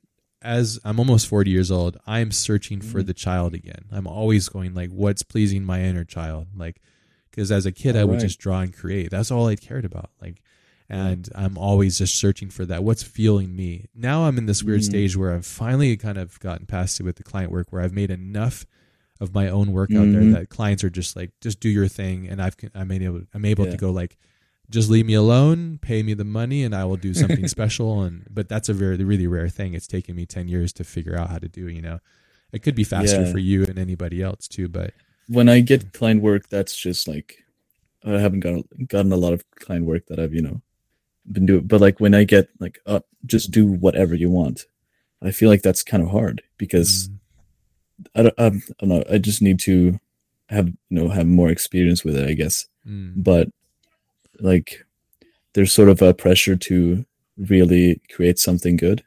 Yeah. And there should always be. But that not a like lot trying of room to for failure. one up yourself. But there's always something sort of special when I'm doing my own work that really, isn't there when I'm doing work for others. Yeah, well, it's a different fuel, right? It's a different mechanism. Because when you're doing work for yourself, you're just going, well, what does Will want today? What is stimulating Will today? What's making you happy? Are you excited? You curious? What things are you consuming? Okay, at what rate are you consuming them? And what's motivating you? But when it's with the client, you go, I don't know this person. I don't know their values. I don't know what they like, what they want. And sometimes they can be so aligned with you spiritually, and sometimes very much not. And you get into this weird position where, I don't know. Oh, yeah. I do change a lot of my shots. Like in the process when you're making it. Yeah. But sort of in a bad way, but in a good way too. Like say the client would have wanted that cigarette shot with the neon lights. I need to pull up the actual example between the renders. I have a few stills. It's kind of fun. But if the director would have wanted that, then I would have just had to settle with a worse shot. But I guess then that depends on the director. Well, unless you're staunch about it and you're unforgiving and you go, I don't want to move from my quality, and then you can do that, but then you're that one of those like fussy people, and they might not hire you again, which is also not a problem if that's what you want too, which is also super tricky. So here we have, this is the, does it not show? I'm sure. Do you see that I pulled up an image? No, I'm just seeing your Windows Explorer. Yeah, I will. This is cool. This is like a show and tell. Nice. Yeah.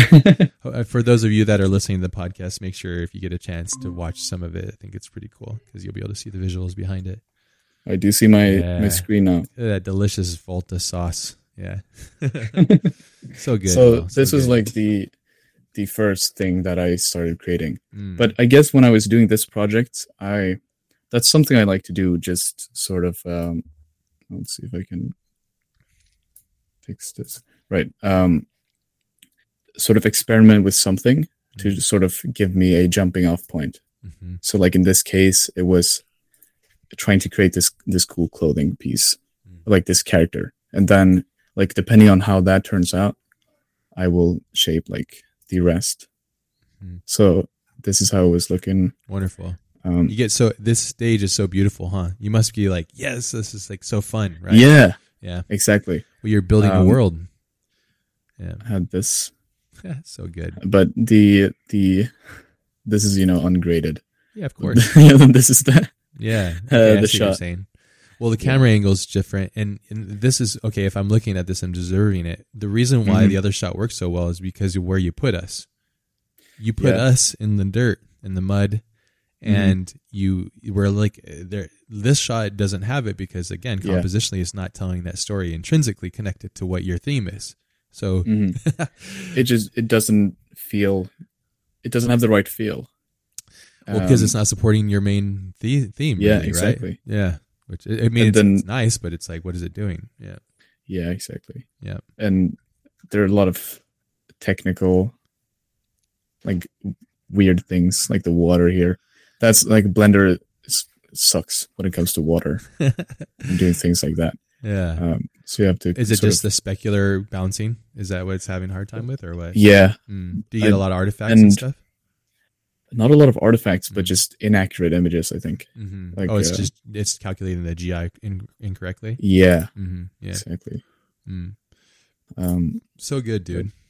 Yeah. This, you can tell which shot I kind of put the most time into, which is I just want to show that that was crazy. Things look really bad for a while. Well, I mean, okay, let's get to that too. Like, things look really bad for a while.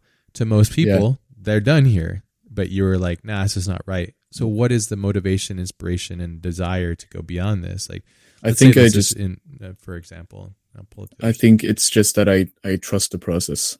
I've just learned you just need to take one step at a time. Like, you're sort of like stepping into the unknown or whatever. Mm-hmm. Because I've done it so many times that I know that if I put a lot of, enough, the vector thing again, like enough time and effort, and I just do it, like put that work into the right direction, it'll turn out good. But then most of the time is spent on trying to figure out the right direction. Yes, which is really fucking awesome that you think like that, because it's so important. What you say on this part of your film here is, as we forge ahead into the great unknown, again, and you're talking about the process, the unknown, art is never done, or is it done? And what an interesting view of a normal life precision to say something so profound and interesting. Again, intrinsically connected to like what makes this so interesting, because you're showing me something and you're telling me the other thing, and then my brain's going, what's he trying to say here? And therefore I'm finishing your art. You see what I'm saying? Exactly. Yeah. We want to work a little bit. Like, we need some suffering in our life, or like that applies to art too. Like, if I just give you the answers and give you the whole thing, that's not as fun as letting you think a little bit. Yeah. Well, I would say so, because I think when you're really doing, and again, these are all subjective opinions of how I look at my art, how I look at art in general, and the value of it is. I'd say I love it when my art gets somebody to think and get somebody to have a memory there, and get somebody to really kind of fall into what I would like them to fall into, in a sense, like, and also steer them into a certain direction. Because you can beat somebody on the head. It's like, let's say like a Tarantino film. Like, he has a lot of layers, and I can appreciate and respect his art form, but I'm leaning more towards like a Terrence Malick or something. I like those kind of films personally, because I like not being beaten in the face with the theme, which is fine too. Right. I think I'm not trying to say Tarantino isn't an incredible powerhouse master filmmaker, but there's just different things. Different people. So. I personally really, really like Tarantino, but like, I have to watch his films a lot to sort of appreciate it, just personally. He got a lot of layers in his work. Yeah. Yeah. And there's just, he provides a mood, and he provides, sort of, for me at least, like a place where I could just kind of relax. That's something interesting. Have you seen Memento? Yes, of course. Yeah. It's a big inspiration for me. Like, it's sort of uncanny. It's sort of like weird. Like, the whole place is kind of, weird. By design. But but I kind of like that off-putting feeling. Like, that sort of, it feels like kind of relaxing. Like, I could just chill out there, even though it's so like weird and uncomfortable. There's some comfort in the uncomfortable. Yeah. And that applies to Quentin Tarantino as well. Yeah. At least for. Well, that's what I mean. Of course, I mean, we're saying this continually. We're trying to like predicate and say that, hey, like these are our own opinions, but that's why we're here. We're talking about our experience on Earth and what we like, and not to say one is better than the other. It's just what we experience now. The thing I love about films is you can watch it at age 16 and you can watch it at age 40, and you'll have a completely different perspective because your life experience, you go, wow, I've experienced that, or that's a weird thing, or that brings back a weird memory, or you know, and therefore the art form of movies, when they're really well done, is they're ever evolving, you know. Even like popcorn films, you know, can give you like, oh wow, like I grew up watching Beetlejuice and this film Beetlejuice, and when I watch it now, I'm like, well, I can't believe this film was even made. It's crazy. But even Star Wars are these kind of things, you know, these touchstone cultural like phenomenons that they kind of evolve with time as well too, which is fascinating. Is this something that you would be interested in doing, like getting further into like film, like making films and stuff? Not sure, actually. Like, there's something I really enjoy about having all the control myself. Yeah. But then I haven't really done any like actual collaboration with other artists. Oh, not yet, huh? I sort of fear it. That's beautiful. I'd say don't, if it doesn't work for you. I mean, you're a new filmmaker, really, if you think about it. Like, you're on this weird new voyage where, actually, weird's not the right word. You're on a new voyage. You know, you're using the tools and stuff that all these other directors and things that we've watched. You know, I was watching Apocalypse Now last night, and I was thinking, what if, you know, a future version of himself could make that film with it just by himself? I wonder what that would be. And maybe the variety is what makes it so good. Sometimes I think I'm on that fence where I feel like some of the projects that are the best are because it's combined with a lot of people, and some of them that are worse are because it's combined with a lot of people too. You need to be able to manage all those people. Like, social you game. can, like, you know, Alberto Miego again. He is able to take all the hard work of all these people and, you know, channel it like in the right way. Yeah. And you know, not scatter it, and you'll get a really high power at that point. But if you're not able to do that, it's just going to be scattered.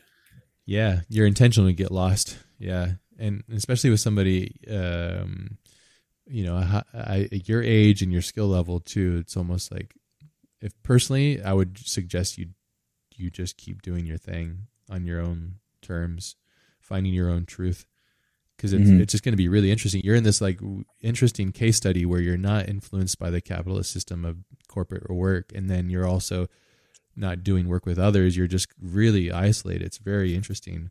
But I will say that once you find a good collaborator, your work will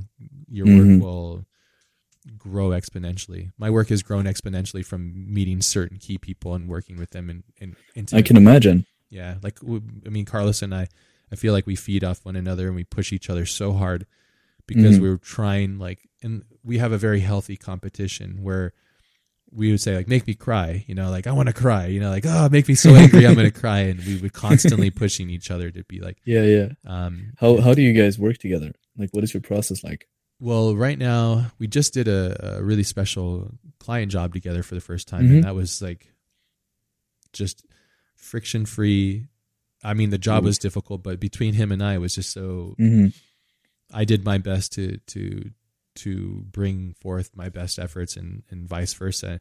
But when it comes to like passion projects, like the Make Haste Corp stuff and the Veneta stuff, Carlos and I are 2 days apart in age, and we're very similar in a lot of ways, which is really weird. We have a lot of similar tastes and stuff, but we also, he's from Spain and I'm from America, but we have different cultural upbringings. But again, this is just my opinion.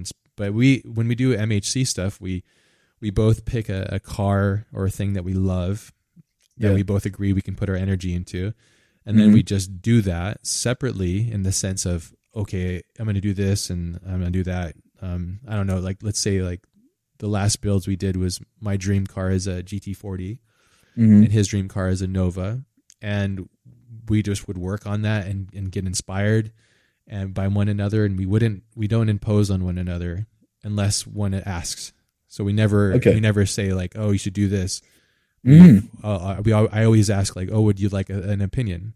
And then we're almost always like, yes, please, because we know that we're coming from a pure source. I have other friends that I've worked with that are just like, they just start telling you what they think, and I don't give a shit. Yeah. Because sometimes I don't want to hear it, and I know that's also really rude of me, but at the same time, I simply do not care, and I don't want to hear it. I see. Yeah. Well, that's interesting. I thought you guys worked, so you're working separately. Then we combine. Okay. Well, so we work separately in that level, and then when it comes to resources and stuff and developing certain things, right. we will combine assets and merge through and push through, and we'll sit there and have a talk like, how do we want to represent these? Do we want to do it in daylight? What's the stage? What's the setting? And then we start to kind of develop that and work through that process. And then anytime we hit a snag, mostly me, because I'm like, I can't figure out this thing, because I'm new to these different, like, I'm actually pretty new to CGI in this way. I've only been doing it for a certain amount of years, but again, contrary to like Carlos having been doing it for so much longer, so I'm constantly asking him questions. But what's fun is I've been developing my own failure system where I'm finding different things, and it's giving variety to both of us, which is interesting too. So, but yeah, so in the cars are separate because those are our things, but assets and core values as it goes through and how we grade. And, I'm a big fan of like film emulations and grading. It's like, cause you take a raw render, it's shit. You need to go past the raw render, and you need to understand what that means and how to actually take cause I understood this from photography. You take a photo, the raw data is so lacking. So the grade process, and you're going to experience this too. It's like, there's two photographers. There's one that captures the photo, and then there's one that edits the photo. It's a whole different, process. Yeah. The grading process for me it takes a lot of time, a lot of iterations, because the colors can have such a dramatic impact. On how the shot is perceived. It's massive. When you distill down an image, let's say you take an image and you blur it. Let's say you use Gaussian blur and you just look at it compositionally. Okay, where's the weight here? Is it high contrast? Is it dark? Is it light? Where's my colors? Are the colors dominant? What am I saying with these colors? I think that's why we mentioned like Denis Villeneuve's film. I'm sure you've seen Blade Runner. He used color significantly through that film to push your emotions almost dominantly. But grading is massive. It's huge. And it's the final. It's the final like 5%, but it's almost equal to 50%. Because as you mentioned, it's an exponential curve, right? You can be really great, but you can fail at certain things, and then it just looks shit. But I've been studying. So when like even a good example is like when Mache and when he did Showtime, and he was getting into that, we started really studying like how anime shells are drawn and then like the photograph aspect. So in its photographed, it's front lit, and it casts a little bit of a shadow underneath it, and all of these things like paying attention to every little thing, and then recreating it, and then evolving it and finding the tool to do so at the best capacity. And now I just use DaVinci Resolve because it's got a really advanced skill set. So the compositing. Or just for grading. Okay. Yeah. Have you used Resolve at all? But I haven't, delved very deep into it. Like I use it for just video editing or like putting the shots together and doing the sound. It's fantastic. But I think I use After Effects too much because After Effects is great. Yeah, it is great, but it has some flaws. So it's very slow. For that's the biggest certain flaw. Shots. I mean, it's a very slow program. It's based on archaic program. It's an archaic program basically. It's Photoshop that moves, and Photoshop is the granddaddy. It's been around forever. So but Andrew Kramer, for example, like a friend of mine, and he's incredibly exceptionally talented. He took that software and really just made it move. And he's still doing that. He's still evolving that tool set, but.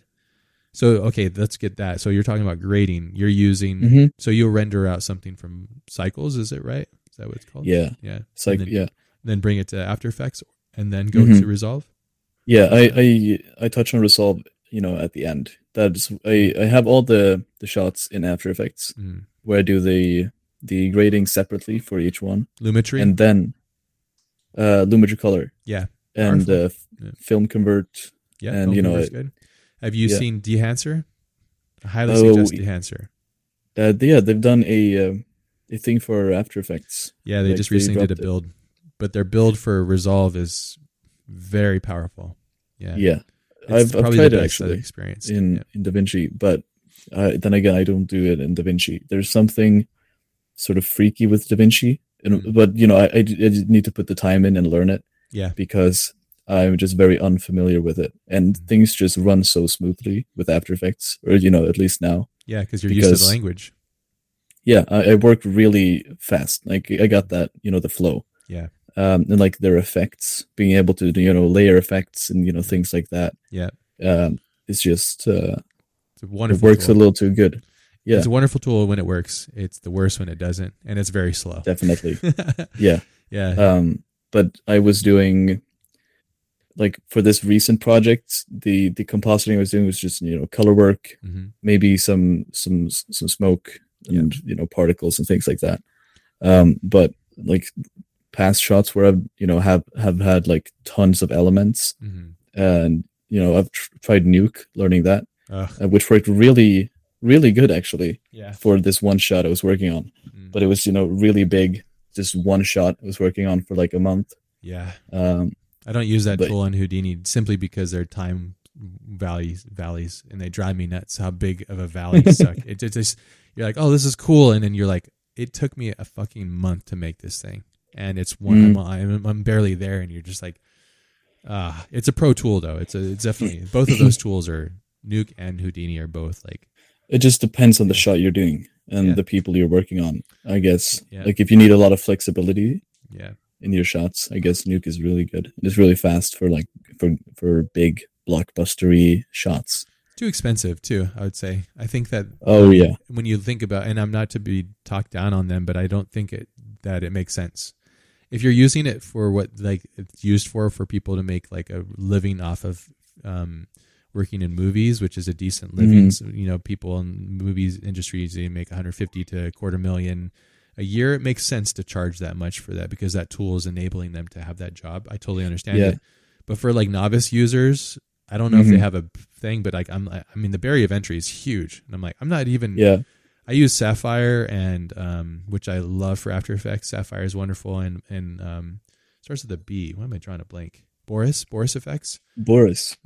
Really great. Right. Yeah, I've heard of it. Yeah, which is great. It's great for like doing all those little things, and these are tools that I got turned on to from Raul Marx, because Raul Marx showed me a lot of powerful things with using, and he's a wonderful After Effects user as well. But I also think that you need to find all your tools too, and you need to fail through it, because like for years I was failing to try and find, like I was using Film Convert and all these film, and then I countered Dehancer, and I was like, oh wow, this is really Dehancer inside of Resolve is like.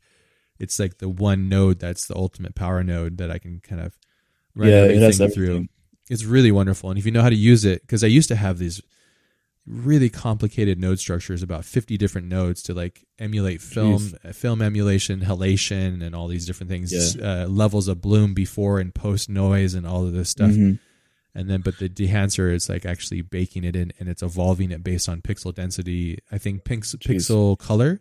Because what you do is you lay noise over it. That's not how noise works. Noise in film gets baked in to the film, like it gets baked into the emulsion of the film itself. When you're it doesn't get laid on, So this thing is actually, if I understand it correctly, is doing that. It's kind of baking it in using like some sort of like noise filter system that's adapting it naturally to the image that it's doing it to.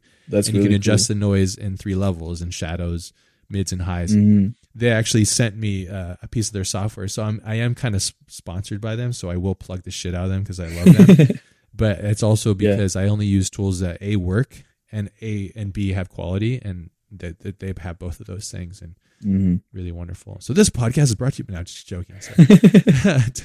But I would suggest checking it out. So simply for those things. But the grading process is so clutch. Yep. For me, After Effects is working great. Just Film Convert, or maybe like the add grain effect, but it's so slow. It's so slow. Yeah. But I like the grain. There's something kind of weird with Film Convert grain. It's I don't really know what it is. It's kind of funky. So I just use add grain, like last step. Well, that's and some halation, some bloom, and some some of that stuff. Little post sharpen, little post blur, all these kind of things, blurring them in. But the reason why I also use Resolve for that stuff because it's real time. Yeah, it's going and I hate waiting for renders. There's like time crime is the biggest crime for me. It's like you can't waste my time, man. Like give it faster, you know. So, right. But that's wonderful. I mean, again, it just comes down to like that's wonderful that you have these tools, and it's also if you think about our art is directly connected to developers of these bigger companies, and they have their own path and destination, and and it's all humans behind it too.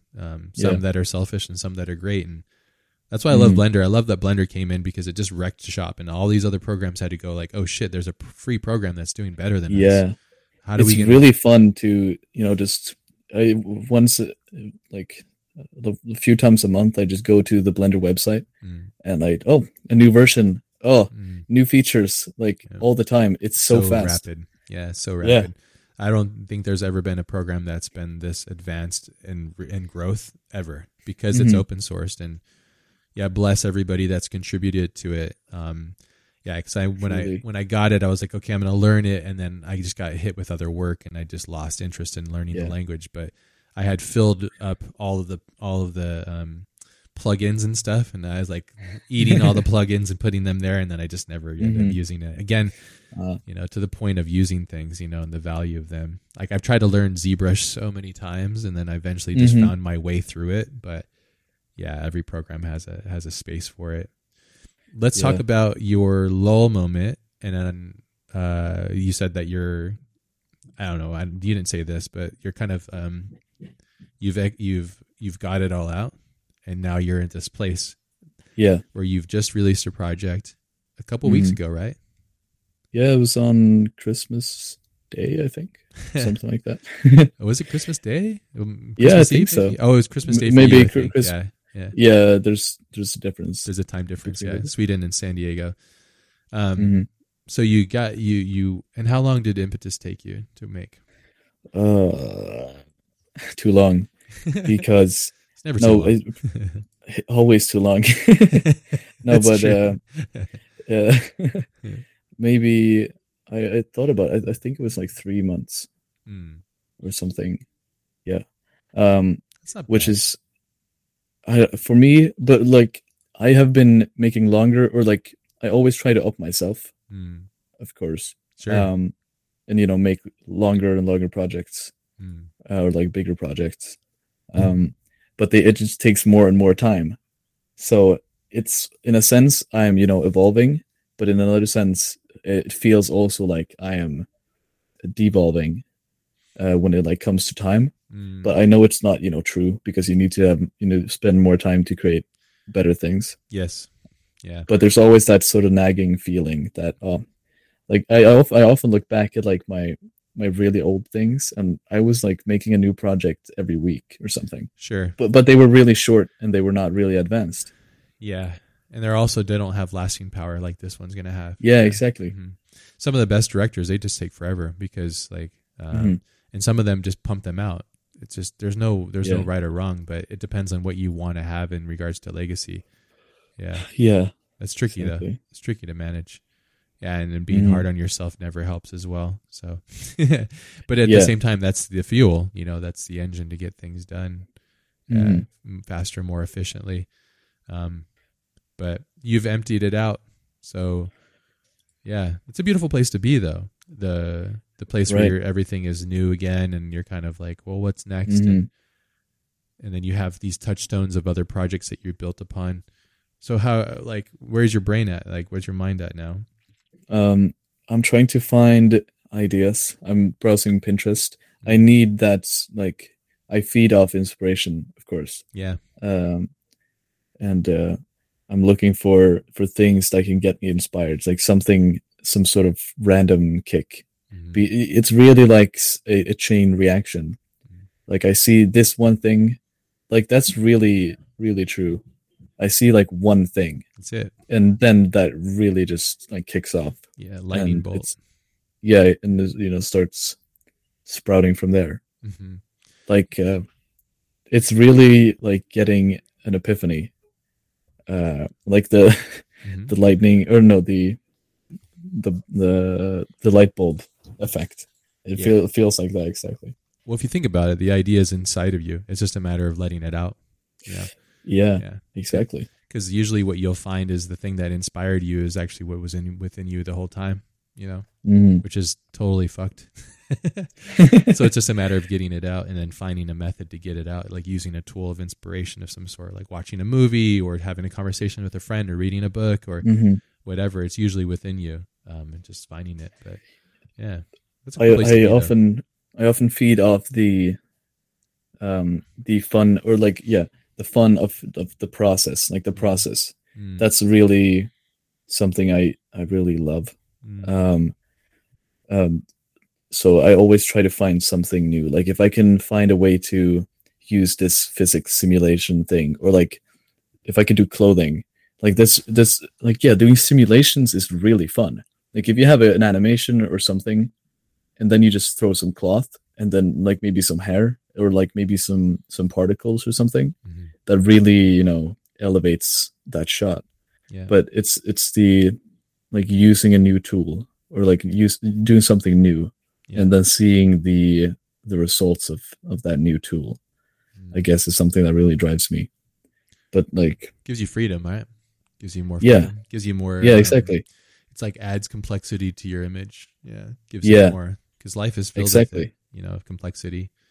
Yeah. And it gives me another boost to keep working. And when I'm working on a shot and I'm getting the reward while I'm working on it, like that just boosts the rest of the process. Like there's more chain reactions that keep exploding. It's a drug. Yeah, exactly. I say when you're the drug and the drug dealer, it gets really interesting, because it's literally a drug. Exactly. You're just dumping dopamine into your system constantly when you get inspired, because when you sit down at the computer, there's nothing that existed except a blank void, and then when you leave the computer and there's something there that you can be intrinsically connected to emotionally and proud of, I mean, what better thing is that? That's it. Exactly. Yeah, you're creating something with value. That's literally like pretty good. Yeah, it's amazing. It's a beautiful place to be. So what's next for you? I'm really interested in characters, in people, because that's something I have, sort of shielded away. Yeah, we hide away because they're so hard. Yeah, man. I'm not gonna do a CG, because the worst thing is doing a CG face and it not looking like the best thing ever. Yeah, because it has to be. What about like deepfake? It has to be. Why don't you get into that? Oh, yeah, that's a really good idea, actually. I mean, that's it's really the bridge. Cool. It's just the bridge, True. Why not do that? Because I saw there's no way for you to really do. I don't think you would be able to find the resolve that you were after unless you cover the face all up and stylize it. You can do like the Miyogo approach, which I think is like stylizing the reality. Yeah. But if you do deepfake, if you want reality, deepfake is 100% the way to do it, I would say. Probably. Yeah. Yeah. That's a really good. I haven't really thought about that. And they're pretty easy to do now. Yeah, because you can make like a CG character and then throw a deepfake on the face if you have the right setup, and there you go. Yeah. Like I'm trying to search for a cool feeling. Like there could be whatever.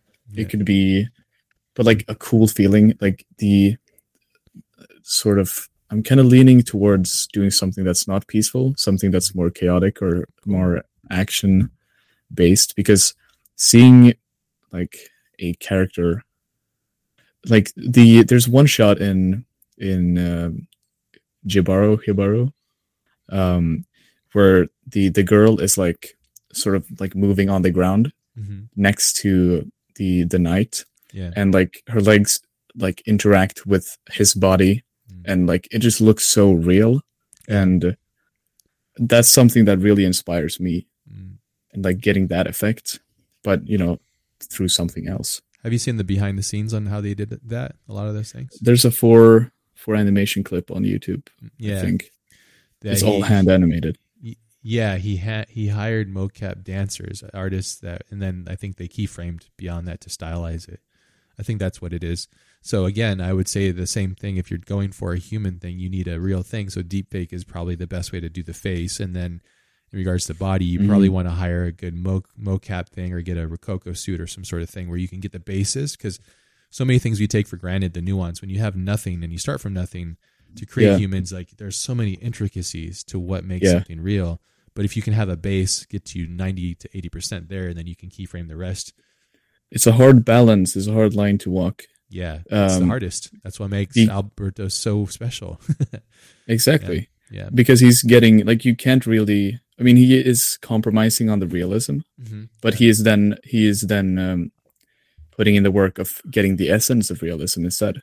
Yeah, well, yeah, it's surrealism, I would say, because I think his work is actually more powerful that he doesn't make it real. Because if his work was real, it would be real. It wouldn't be as cool. It wouldn't be visionary because of that, in my opinion. Exactly. I think it would be every other thing. And I mean, how many times have you watched a CG short where it's like 90% real human and you're just like, I mean, for me, I go, oh, cool. Yeah, that's cool. Yeah. Like, I like it, like I can appreciate it. But when it's stylized, you go like, oh, fuck, why did they do that weird thing? And why is it painted? It's slightly off. And like your brain is looking for patterns as to why it's different. Exactly. It gets your brain going. It gets you thinking. Yeah. That could be through the technicality of it, the coolness of the shot. Yeah. Yeah. I remember when I first was talking to him, I had him on the podcast. We started talking about his art and his work and breakdown. And I realized that he was actually like, this is a while ago. So this is like Tron, who was directing the Tron stuff, art directing that. And then I was like, how are you doing that? And he was like, oh, I'm just making them all. And I'm like, I just couldn't believe that he was like square by square, just meticulously going through it. And I just realized that he was, I mean, I've not sat there and watched his process, and I don't know how it all works really, but I just, when I was looking at it, I said, when all of us are just trying to find the fastest way to get to something, he's going the slow right way. And I think that's what makes his images so rich. And again, to talk about, not trying to rush yourself to just have something done, but like sitting with it and letting the art suffering through the art in order to go like, oh, this just needs to be a little bit more rich, And that's why I think Carlos and I work so well, because we're constantly pushing each other to be more stuff. That's the thing. His artwork is really rich. It's very compromised. He's taking the essence, the shapes, the exact colors, and distorting them sometimes to get the right feeling, and just really putting all his work into the things that really matters, instead of like, if you put, it's really hard to describe, but if I'm gonna try to create a real scene, for me to actually achieve like a real scene, I'm gonna have to put a lot of work everywhere. Yes, but like he somehow is able to like just narrow everything down to the essential blocks, shapes, size thingies, and colors and moods, and just puts all of that work that would have been wasted and just channels everything.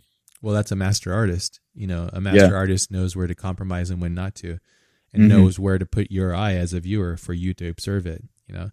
When you look at like a Rembrandt painting, what makes Rembrandt so relevant to this day is that he was a master of that. You would say, I don't care about these things. I want you to look at their eyes. That's it. I want you to feel the emotion of the loss or the sacrifice or whatever.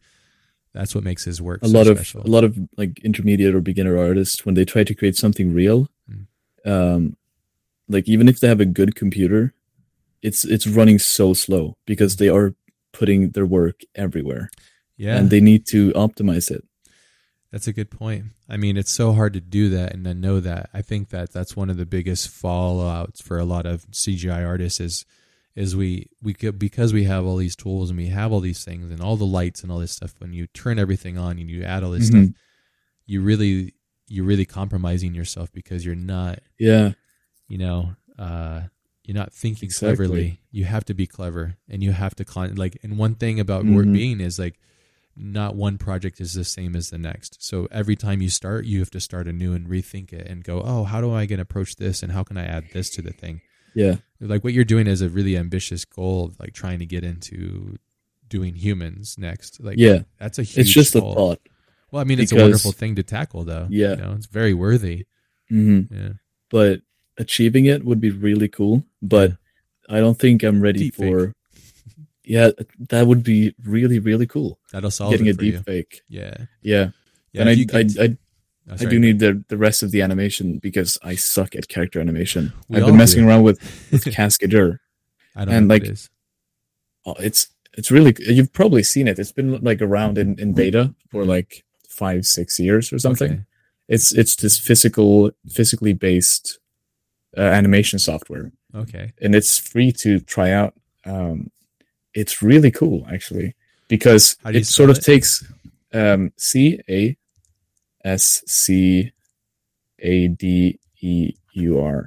Cascadeur.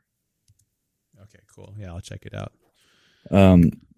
So they use like machine learning and physics and all of that smart stuff to just make the animation process a lot easier. Oh, I like smart stuff. Yeah, me too. But like the thing is, like you can sort of figure out how to create a character animation. Like that's not so difficult. Like you can do a little bit of practicing and you'll get sort of there. But there's like the final touches and like how the arms are supposed to react and like those things that are just empty that you just need to learn. And Cascadeur kind of fills that out, and it can check like if it knows if your character is jumping, and it checks like the arc, so that is correct, and the center of mass. You can like just fix these things. It's like really simple. That's cool. Yeah, it's really cool, and I Sounds think like you have your tool. exactly. So that was kind of like I can try to learn that and create like some cool things. Like another holy grail thing that I've been kind of thinking about a little bit, that is like a long one take shot with a character walking through a really cool environment. Wow, that's ambitious. Yeah, and wonderful. I think too. Yeah, exactly. But like then it's less focusing on the emotion, but more like really the love of the art. Yeah, like the or both ways. It's like have you seen 1917, the film? No, or kind of one take basically. Yeah, the one taker. Yeah. This is my thought on that too. Is like I don't know if it matters, but I mean Roger Deakins, the cinematographer, he's done so many incredible things for us as experiencing his work. When I watched that film, I wanted to love it, but for some reason I felt like it was so caught up in the technicality of being this thing that it almost... I like cuts in films. I like when you cut a thing and you push me to somewhere else. I appreciate that. I love edit. I love when a good edit works. And the Wonder thing doesn't work for me personally because I get why they do it, but it felt like a video game. And it was weird. Right. It was weird for me. And I guess this is... Not everything is made for me, obviously. It's not to say that it's good or bad. I admired and adored the fact that they made it, and they're incredible masters of their craft. But the variety of work, I'd rather sit there and watch any of his films that had cuts to him, like Sicario or whatever. There's a wealth of films that he's shot. But yeah, that's me. When you get caught up in like it needs to be this one thing, it's almost like the intention suffers unless that's really intrinsically connected to the core of it. Exactly. Yeah. I started watching it and then I stopped because it was too boring for me. Interesting. Have you watched Saving Private Ryan? No, I started watching that too. But you didn't like it? Well, I haven't finished it, so I can't really judge. Like Dunkirk. Have you seen Dunkirk? We're just talking about war films. And it's Nolan's film. That's one of my favorites of his, personally. I need to. But again, I don't know what your films are like. And to be 16 and to observe films, I think that's a completely different thing from me coming from like, I'm before the internet was really prevalent and before cell phones and stuff. So my interaction with things is completely different. Although I am a 16-year-old at heart when it comes to like observing things, I feel like I'm just constantly curious and I digest things so quickly and throw them away and, like everybody else does. It's taken me like 3 sittings to go back through Apocalypse Now, which is a masterful work of art, but it's a long 3-hour film. So what's a film that you've watched recently that you were like, oh, this is really cool? My favorite film is probably, Parasite. Oh, interesting. Like, I just love that movie so much. That's interesting. That's also the vibe of the film. Like, that's a big vibe. Like yeah, exactly. Like if you're able to just provide that, that feeling, it doesn't really matter if it's unsettling. Like it's not a very comforting movie, but I still sort of find it soothing or something. Have you watched his other films? I've watched Memories of Murder. Yeah. I'm not really sure what I thought about that movie That's great. because yeah, I need to rewatch it Mm-hmm. because it was, such an interesting. I didn't see it coming. Yeah. The ending. Have you seen like a Killing of a Sacred Deer or The Lobster or anything? These are pretty advanced, Nope. weird films. Okay. Yeah, no, I haven't heard of them. I'm gonna have to drip feed you some stuff and see if you like it. Curious because Yeah. your brain is again, to be at your age to have that taste. Well, I mean, to be fair, when I was maybe 14, and I think I was 14 or 15, I saw American Beauty for the first time, and that film really shook me to the core. It made me realize that there was these other films that existed that were touching on things that were far more advanced socially than most of the films. Have you ever watched that film? I haven't. Yeah. I remember watching it in the theater. I was living in Maui at the time in Hawaii, and we had one little theater, and my friend worked the front desk, and I went in there to go watch it because I didn't have, I was one of those, I was bored or whatever, and I just wanted to watch a movie. I watched it, and I couldn't believe what I was watching. And then it ended, and I said, what the fuck is this? And so I went, and I just told my friends, hey, I'm going to get something to drink really quick, and I'm going to go back and rewatch. He's like, go for it. I watched it 3 times.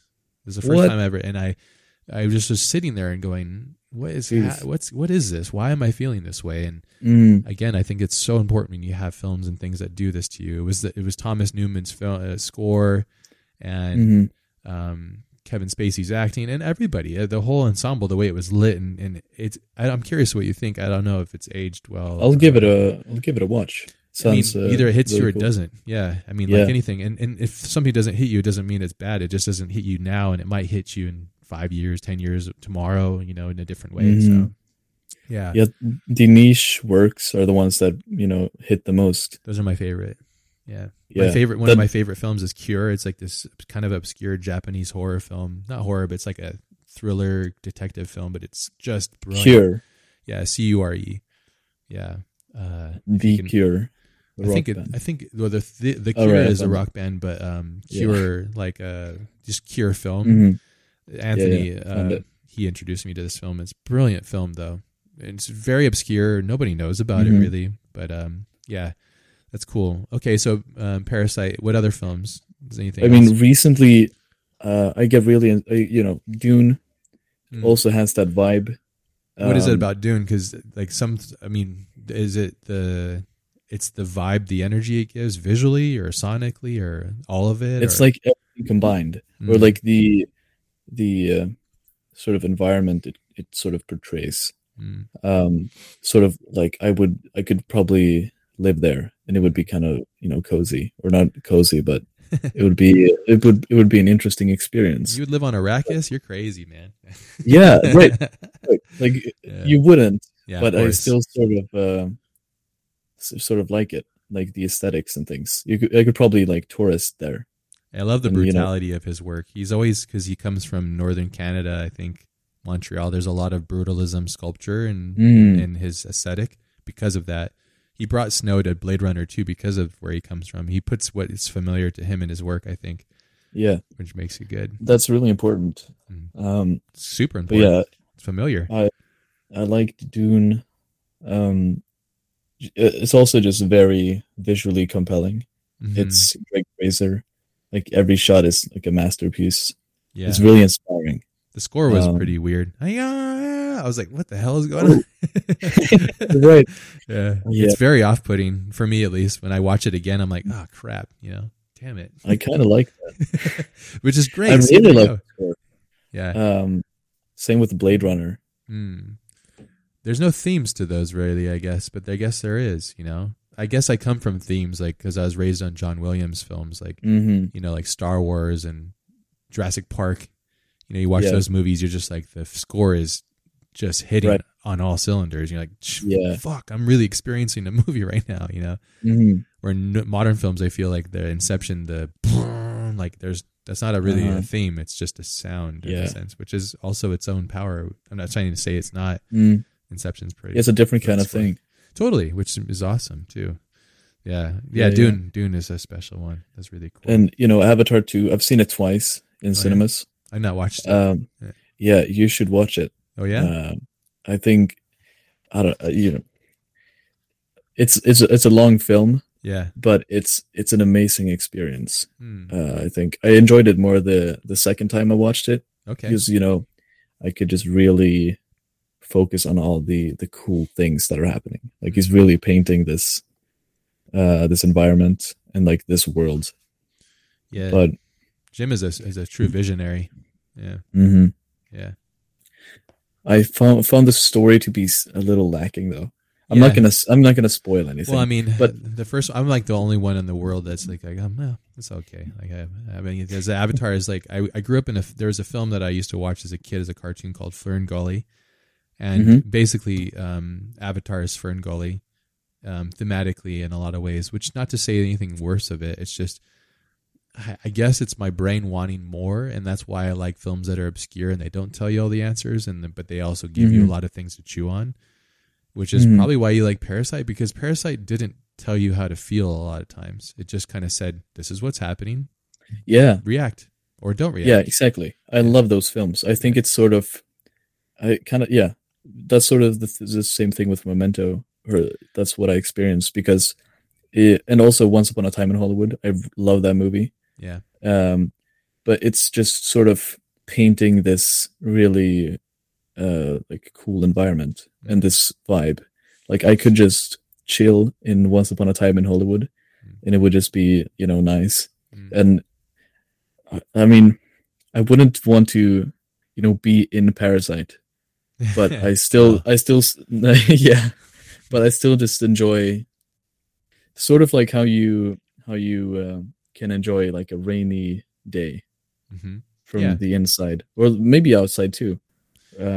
Like the comfortness, the comforting feeling of like of uncomforting stuff or something like that. Well, it makes sense though. I mean, I like that. That's a cool way of looking at it too. Like it seems like you really let films go through you and like you feel them, which I think is kind of a compliment to the director if you can transcend and push yourself into those things, like really kind of step into those worlds for them. Yeah. You mentioned what did you mention? Have you seen trying to think of a couple other key films that you might be inspired from. Have you seen Enemy? Maybe it's a little kind of wild film. Enemy. Yeah. No. Jake Gyllenhaal. I got a lot of films for you to watch. I mean, yeah. I thought I didn't really watch all that many films, but I'm really obscure about my films. I just watched The Menu. Have you seen that? Menu. I think I've seen it. Is it a lot of satire in there, but it's really the 2022? Yeah, it's with the chef, but it's mostly like a satire film, but it's really I haven't seen it. Very good.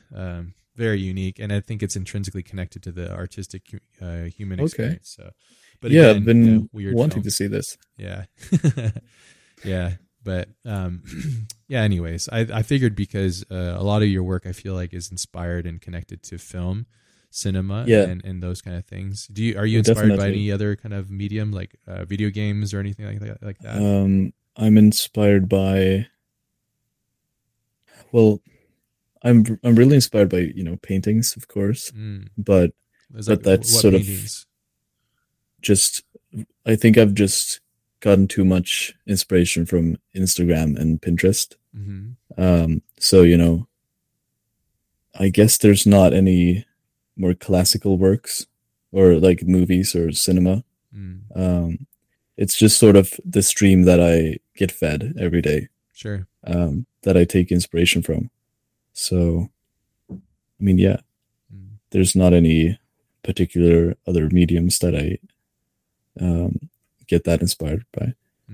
If you remove Pinterest from your creative experience, it would be difficult. Would it be difficult? Okay. Yeah, I wonder if that's probably a bad thing, though. I'm not sure. No. Yeah, maybe. I mean, but again, I guess it's kind of connected to like how you work, So if you're connected by abstract inspiration and then you ping pong and then you basically network out, then it's that could be, because I thought about that too, because I mean there was a time when everybody you could see what part of Pinterest what reference they were pulling from, and when I look at some people's work, I know exactly what reference you were using, but then that's a compliment to them at the same time a slide against them. So yeah. But Sorry, just my brother. No problem. Yeah. But yeah, we can definitely wrap this up. I can keep talking to you for a long time. No, I have all the time in the world. Yeah, okay. No, but yeah, the Pinterest aspect of things, though. Yeah. Yeah, you're right. It's a very relative tool, though. I use it as well. Yeah, there's this certain feeling when the sort of like I find something and then I find something else and then like really rapid like inspiration. Yeah, but it's sort of random. You need to just find it first, which can be kind of, and they don't really hold that much value. Like just one image, it can help to sort of spark something. Yeah, but you still need more, something has more like value, I guess. Are you familiar with Cornelius's work, Zomex? He goes by Zomex. He did the astronaut floating in the Cornelius Dominic. Yeah, Cornelius. Right. Yeah. He's also very inspired. I mean, again, I don't want to talk to his process, but from knowing him as a friend and seeing he's inspired, he uses Pinterest as a place to give his inspiration. Then he will use like one touchstone image to kind of build it out. But he approaches his work as I see the photographer Gregory Crutzen. Have you seen Gregory Crutzen's work? No. Oh man, I got a documentary to send to you. I think you would really love. Yeah. Gregory Crutzen does these. I won't spoil it for you. I'll just send you his process, his thing, because it's fantastically amazing. He's almost like us, but he's using the real world. But he's like, oh, I'm going to put a person here. So we would go to person online and put them there, and I'm going to light it like this, and I want this mood, and he'll make these huge, beautiful photographs of like these weird parts of America, and it's just like, jeez, and they're perfectly designed, and I think that his work comes from his inspiration, as I understand it, comes from David Lynch's work, Blue Velvet, I think. And then that work has been evolved. And then so many people have been inspired by his work. And then therefore it's just been this big, thing of inspiration. We all feed off each other.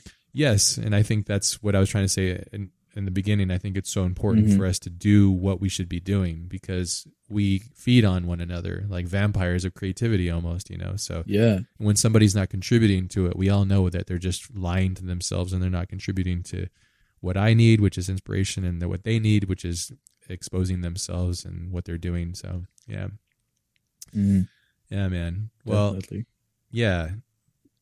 It's fantastic to have met you, and same, man. Super inspired by what you're doing, and I think it's really wonderful how pure you are. I wasn't sure how you were going to react. It's so weird. I have people of different age all over the place, and usually the younger people, they don't have a lot to contribute in regards to conversation. Talking to you is like I'm talking to another version, like another 40-year-old. It's just crazy for you to have this. It's really a blessing, Thank you, so celebrate in it and live in it too, and don't stop really appreciate learning. it, man. Yeah. It's a good talk, man. I've been really inspired by you for a long time, so it's wonderful. Well, yeah. Now we're creating a good circle here, so that's really great. So it's gonna go. Now we're gonna be able to spin and be inspired by one another and keep growing. Because exactly. Yeah, if you continue on your course and what you're doing, and like I love that you're thinking about the next one and how you're approaching it, and and thinking about the bigger tasks. Like it's inspiring to me, because I need to remember to do that too. Is like step into the unknown and push yourself even further and continue to grow and go beyond yourself. And it's not easy to do that sufferfest and to face it openly. Exactly. Yeah. We don't have the answers. We need to sort of shoot into the abyss, I guess. Yeah. Super important. Hell yeah. Is there anything that you wanted to pass along? Yes. I have a question for you. Okay. What is your favorite mushroom? My favorite mushroom? Yeah. Oh, is this a legal or a non-legal? Just favorite mushroom. I like the special kind. The special kind. Yeah. Right, that's good. Yeah. Like mushroom. That's, again, I think mushrooms used. They're a device that releases a chemical that you have within you, and then can elevate your mind if taken properly. Yeah. But it's just like art. Yeah. But why do you ask? A friend at the Discord server. who wanted me to ask you your favorite mushroom. The one that opens your mind the most is the best. That's the a most good answer. Honest answer. Yeah, because portobellos are nice to eat, but the other ones are. It's crazy that they're I think it's one of the largest organisms on the planet Earth is a mushroom. Right? Isn't there? Oh, I'm not sure, but it's like a really large portion of like all of the dirt is just like mushroom connection-y thingies. Yeah, which is crazy. And if you think about how it grows, it's kind of connected to how our brain is a neurological, like not a the way it like transfers out. It's almost like it's really finding weird. The shortest path and things like that. Yeah, and it's one of the oldest mechanisms to our organisms too on the planet, which is fucking wild. Yeah, shit. There was something I was gonna say. The mushroom thing. Damn it! It was yeah. There was a mushroom shot in your film. Well, I was gonna ask you about that. Oh right. Yeah, and it's like leaking all of this. Not leaking, spores. But the spores are coming out. What's that all about? I saw it. I saw it on Pinterest, a similar shot. I was like, that's really cool. And I've seen, you've probably seen this documentary on Netflix, like Fantastic Fungi or something. I've seen a couple things on fungus and mushrooms and stuff. It's wild. It's a really beautiful film. And it just sort of all kind of came together. And I was like, I could probably do something cool like that. Like we've been talking about creating like spore effects in Blender, like earlier. So I thought I'd give it a shot. That's so cool. It's cool that you have a social network of friends too, huh? And you kind of work. Yeah, it's really collaborators, cool. But not collaborators almost, right? Exactly. We feed off each other, like you and Color Sponge. Yeah. I still have a Discord, but now it's pretty dead. Because you need to be active. Yeah, it's a plant that you need to water. You also have Patreon too, right? Yeah. You need to water everything. Yeah, no budget. I've met a lot of interesting people there from me starting that server, and they've moved on to another server right now where I'm just hanging out, and we're in there chatting every once in a while. And that's wild. It's really cool because like those people have come together and started collaborating on like their own projects, and like it's really inspiring to see like they were doing like now gigs for like Alan Walker and like things like that, and seeing them all come together and collaborating just like through a Discord server is really inspiring. Well, it makes sense. I think that's the new place to communicate globally. Not Discord in general, but just online like that, in a friction-free form of just communicating and sharing things. Yeah. It makes sense. So when I was growing up, it was like anybody in your immediate physical circle. Anything outside of that doesn't really exist because it's not near you. Because this is pre-internet. So when the internet started happening, I was like, oh, this is the best thing, because now I can communicate and work with and talk with like my favorite artists, and that was what was happening. And now that you're able to, exactly, because all of you in the group, if you all decide to do whatever you're doing, you're going to all evolve into these special factions of being amazing artists that are going to be inspired. Yeah, exactly. And it all comes from this communication, this community too, which is super massive, super important. Yeah, it's like teamwork, but we're still individuals. Yeah, like doing our. And again, I think to talk about the process you were asking about with Color Sponge and Carlos and I, it's the same thing, very similar, but it's just two people. So our Discord channel is just, our server just has two users. So, but we love and respect one another, and we're curious and desire to see what one another makes without the influence of one another. So the original part stays pure, separated in a sense, but then it evolves, and then we start to share assets, and things start to intermingle into the end, which is probably similar sounding. So similar social mechanism. So yeah. So I guess it's a form of collaborating, but we're not working on like similar. We're still very different from each other though, but still very alike. Yeah, I wonder. It's interesting. Yeah, I wonder if that is what you're doing is kind of like also attached to what your style is developing as, because Sometimes, and actually, I'm going to ask you, and I'm curious, what do you think style is? What makes an artist style? Well, I guess it's something that's similar through all their works. Something that you can look at that artwork and tell that it's done by this person. Something unique. It doesn't have to be. Yeah, it only has to be unique and transfer through the projects. Okay, but that's not. But it doesn't have to be that though. I mean, say your style is ever changing, so there's the assimilarities between the projects becomes the new similarity, I guess. So let's go binary. Let's go even further down that, because I agree. You just found it in your logic. You were going, wait, okay, if it's that, then that's not that, because the style could change. So, but then it is that. Yes, but then what is style? If this, so yeah, because it is true, right? Because a style is something that you can identify. Like, okay, I know that is what the style is because it's that thing, because it's derived from whatever that version of that person is, intrinsically connected to their essence, basically. What would you say then? Because let's go further down. If it's not just the identifier, then what is it beyond the identifier? What is the style? Putting you on the spot. Deep questions.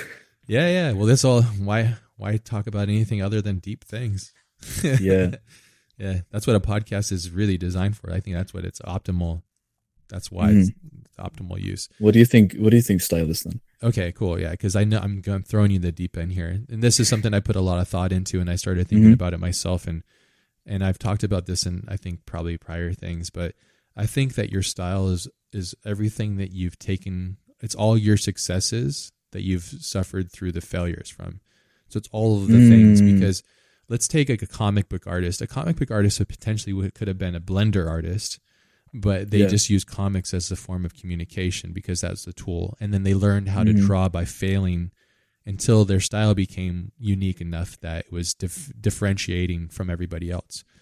And I think it's all of the things that you've succeeded through your suffer, basically. And that's what's lasted. And that's what makes you special. To evolve your style, you need to focus all your energy.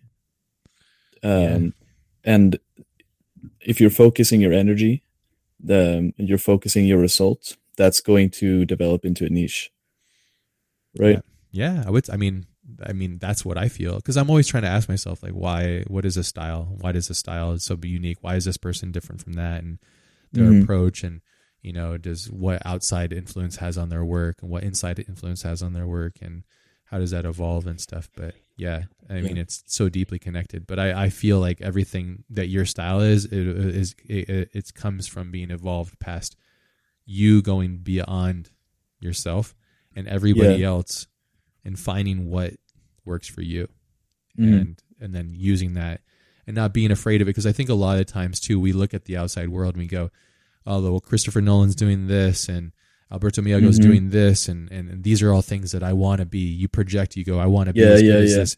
But then what you realize is you shouldn't approach it like that. You should actually approach it as, what do I want? What makes me happy outside of just being motivated by these other humans? And then, because you have to think, to those guys, they must be so lonely, because they're at this potential top of where they are. They need friends too. They need inspiration. So you need to give that to them too. And they will only be inspired by you making your work authentically for yourself, It's like building blocks. And in the beginning, you get inspired by so many people. Yeah. And you stack them in these different positions. And then you sort of find your own style. And you take that average, and then you just keep evolving yourself. Yeah. And when you are sort of alone, that's sort of your style. Sort of your niche. Yeah. Which makes again, I think it's all connected to whatever your path is, whatever failures you've acquired, and then whatever things you've succeeded past your failures. Yeah. Right. If you fail one time, you're not gonna. Let's say you fail at doing abstract render a few times, then you're probably not gonna do it again. Sure. But right below that, the next time you try, it might be a masterpiece that's waiting to be seen. And you never know unless you try, which is crazy. Yeah, we all have the potential within us to make something masterful, not for the world, but for ourselves, you know, and I think that's really, it's a powerful thing to think about. It's a lot of weight to consider too, if you think about it.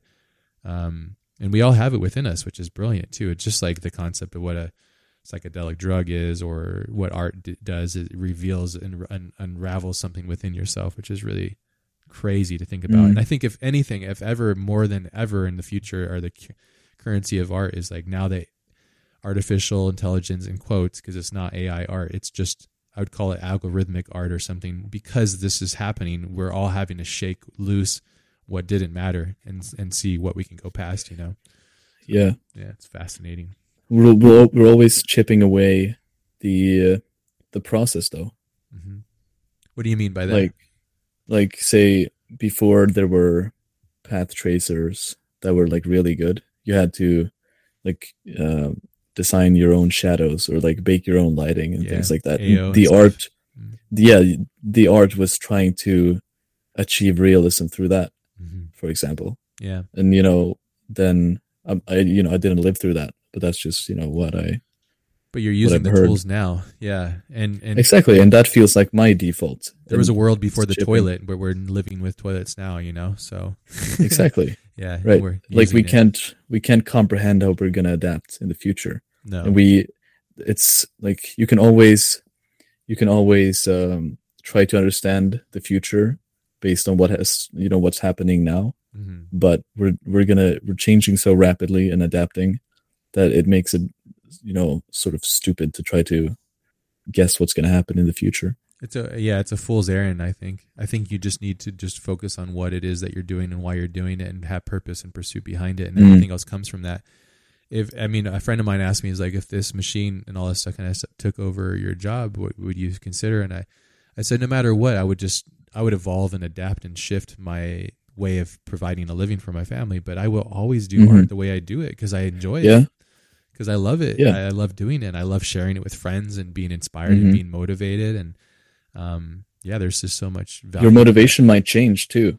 Like, yes, yeah. If you remove money from the equation, it's more pure too. So yeah. Exactly. Like say when it's just speculation, but like if AI art starts doing this one thing, and like there's not a lot of value in what you used to do before, then you might find something else that makes you feel the exact same way. Yeah. You either will or you won't. Some people will rise to the challenge within themselves, and some people won't. And everybody that's listening to this, please, if you're feeling pain because of this, I urge you to take a look at yourself and ask yourself why you feel this pain, and look at yourself and help evolve past that pain. I guarantee you will be so much more happy and proud of yourself, rather than just spending time on Twitter and sending a lot of anger and hate in the world, because there's no point in that. We all have those places, and we want to be angry, and a lot of people don't have people in their lives to listen to them when they're angry. So I can understand that, but there's got to be a way to get past that, I think, and there is so much more. But again, it's a choice. You can either choose to spend your time observing and taking in a lot of content from around the world, or you can spend your time sitting there playing video games or whatever. But you've chosen to make this path, which is to be an artist and expose yourself and express yourself. And you give a lot of, I watched some of your tutorials, you give a lot of your energy to the community, which is also a selfless act, but is also really great. I hope you never lose that. I think that's really great. Yeah. Something that I wish I did more. I can only have so much. That's why I do the podcast again, because I feel like it helps in myself, and it also helps people at large, which is wonderful to do. So. Yeah, like there are certain types of artists who feed off their art, or feed off like the teaching of their art, like things around their art. You need to find sort of a balance between what you like. If I only do tutorials and I have I have all right skills, but I'm only going to be able to, I'm dependent on providing tutorials. Yes. To people. You become a slave of it. I mean, I've seen friends become slaves of Patreon and stuff too. And that doesn't seem appealing to me. You're changing one slave master for another. And it's like, well, exactly. Yeah. And then ultimately you have to ask yourself, well, why am I doing this in the first place? Ultimately what, and it seems like you and I have a similar fuel, the same as Carlos. And, it's like we get inspired by going into the unknown within ourselves and then pulling something out and getting like, oh, this is cool. Or, oh, wow, that's interesting. Or, like talking about theme films that actually succeeded in having a theme and a core and a story and also having a fantasy world, like Children of Men. Have you seen that film? No. Ah, damn it, William. I'll write that up. How dare you be 16 years old with a lack of film experience? Yeah. Okay. Well, yeah, I would say at the top of the list, please watch that film, and either you like it or no. I'd be really surprised if you didn't grasp it.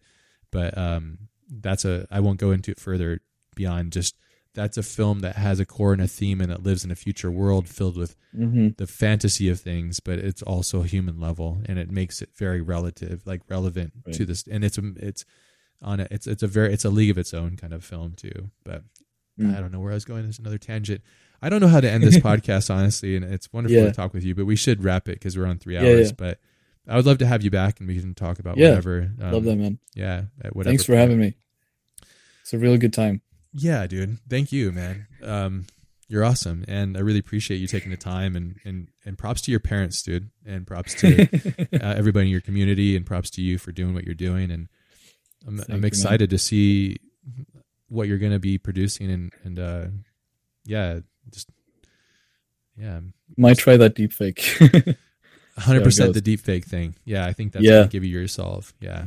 If I manage to get it working, that would be really cool. But, almost positive you can with your community. Imagine that you guys can pull strength together and figure out a way to do it. And by doing that, I'm sure everybody will thrive off of that too, because then you guys will have this tool that is so special that blends Blender with deepfake, and then there's going to be all this stuff going on. And sure, it's going to be great. But I'm almost positive that's if you're trying to do humans, because again, when you think about like ILM or like even Blade Runner had.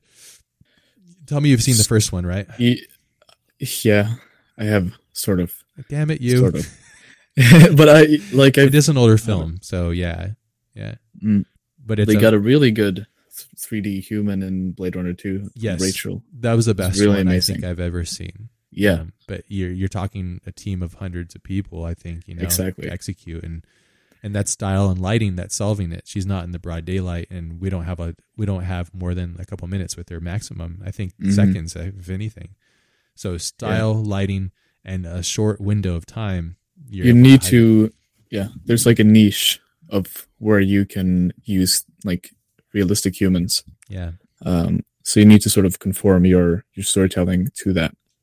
Yes, unfortunately. Yeah. But again, at the same time, when we talk about the value of Alberto's work, it's the stylization of his reality, how he sees it, which is fascinating, Yeah.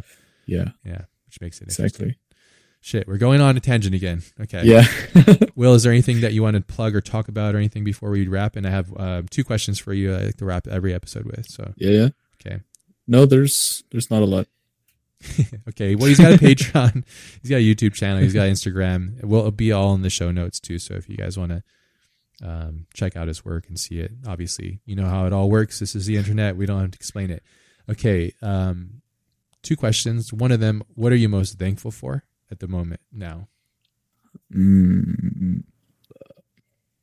I'm probably thankful for my like close friends and my girlfriend. Like my social life is a lot better right now, and I think that it's a lot. It positively affects my my creative work as well.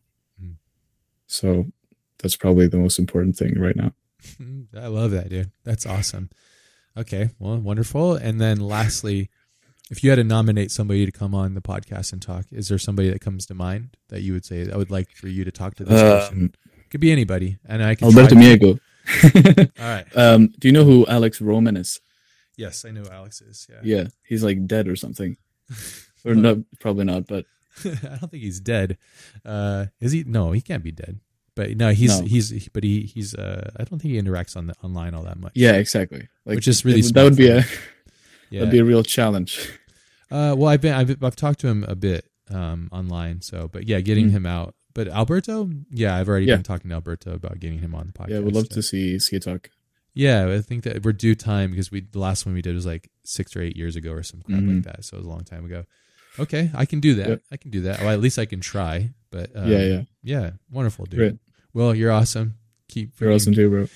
Keep killing it, and yeah, keep inspiring us. And yeah, dude, all the best. Cheers to you, and cheers to 2023. It's going to be an amazing year for us. Thank you for having me. Awesome.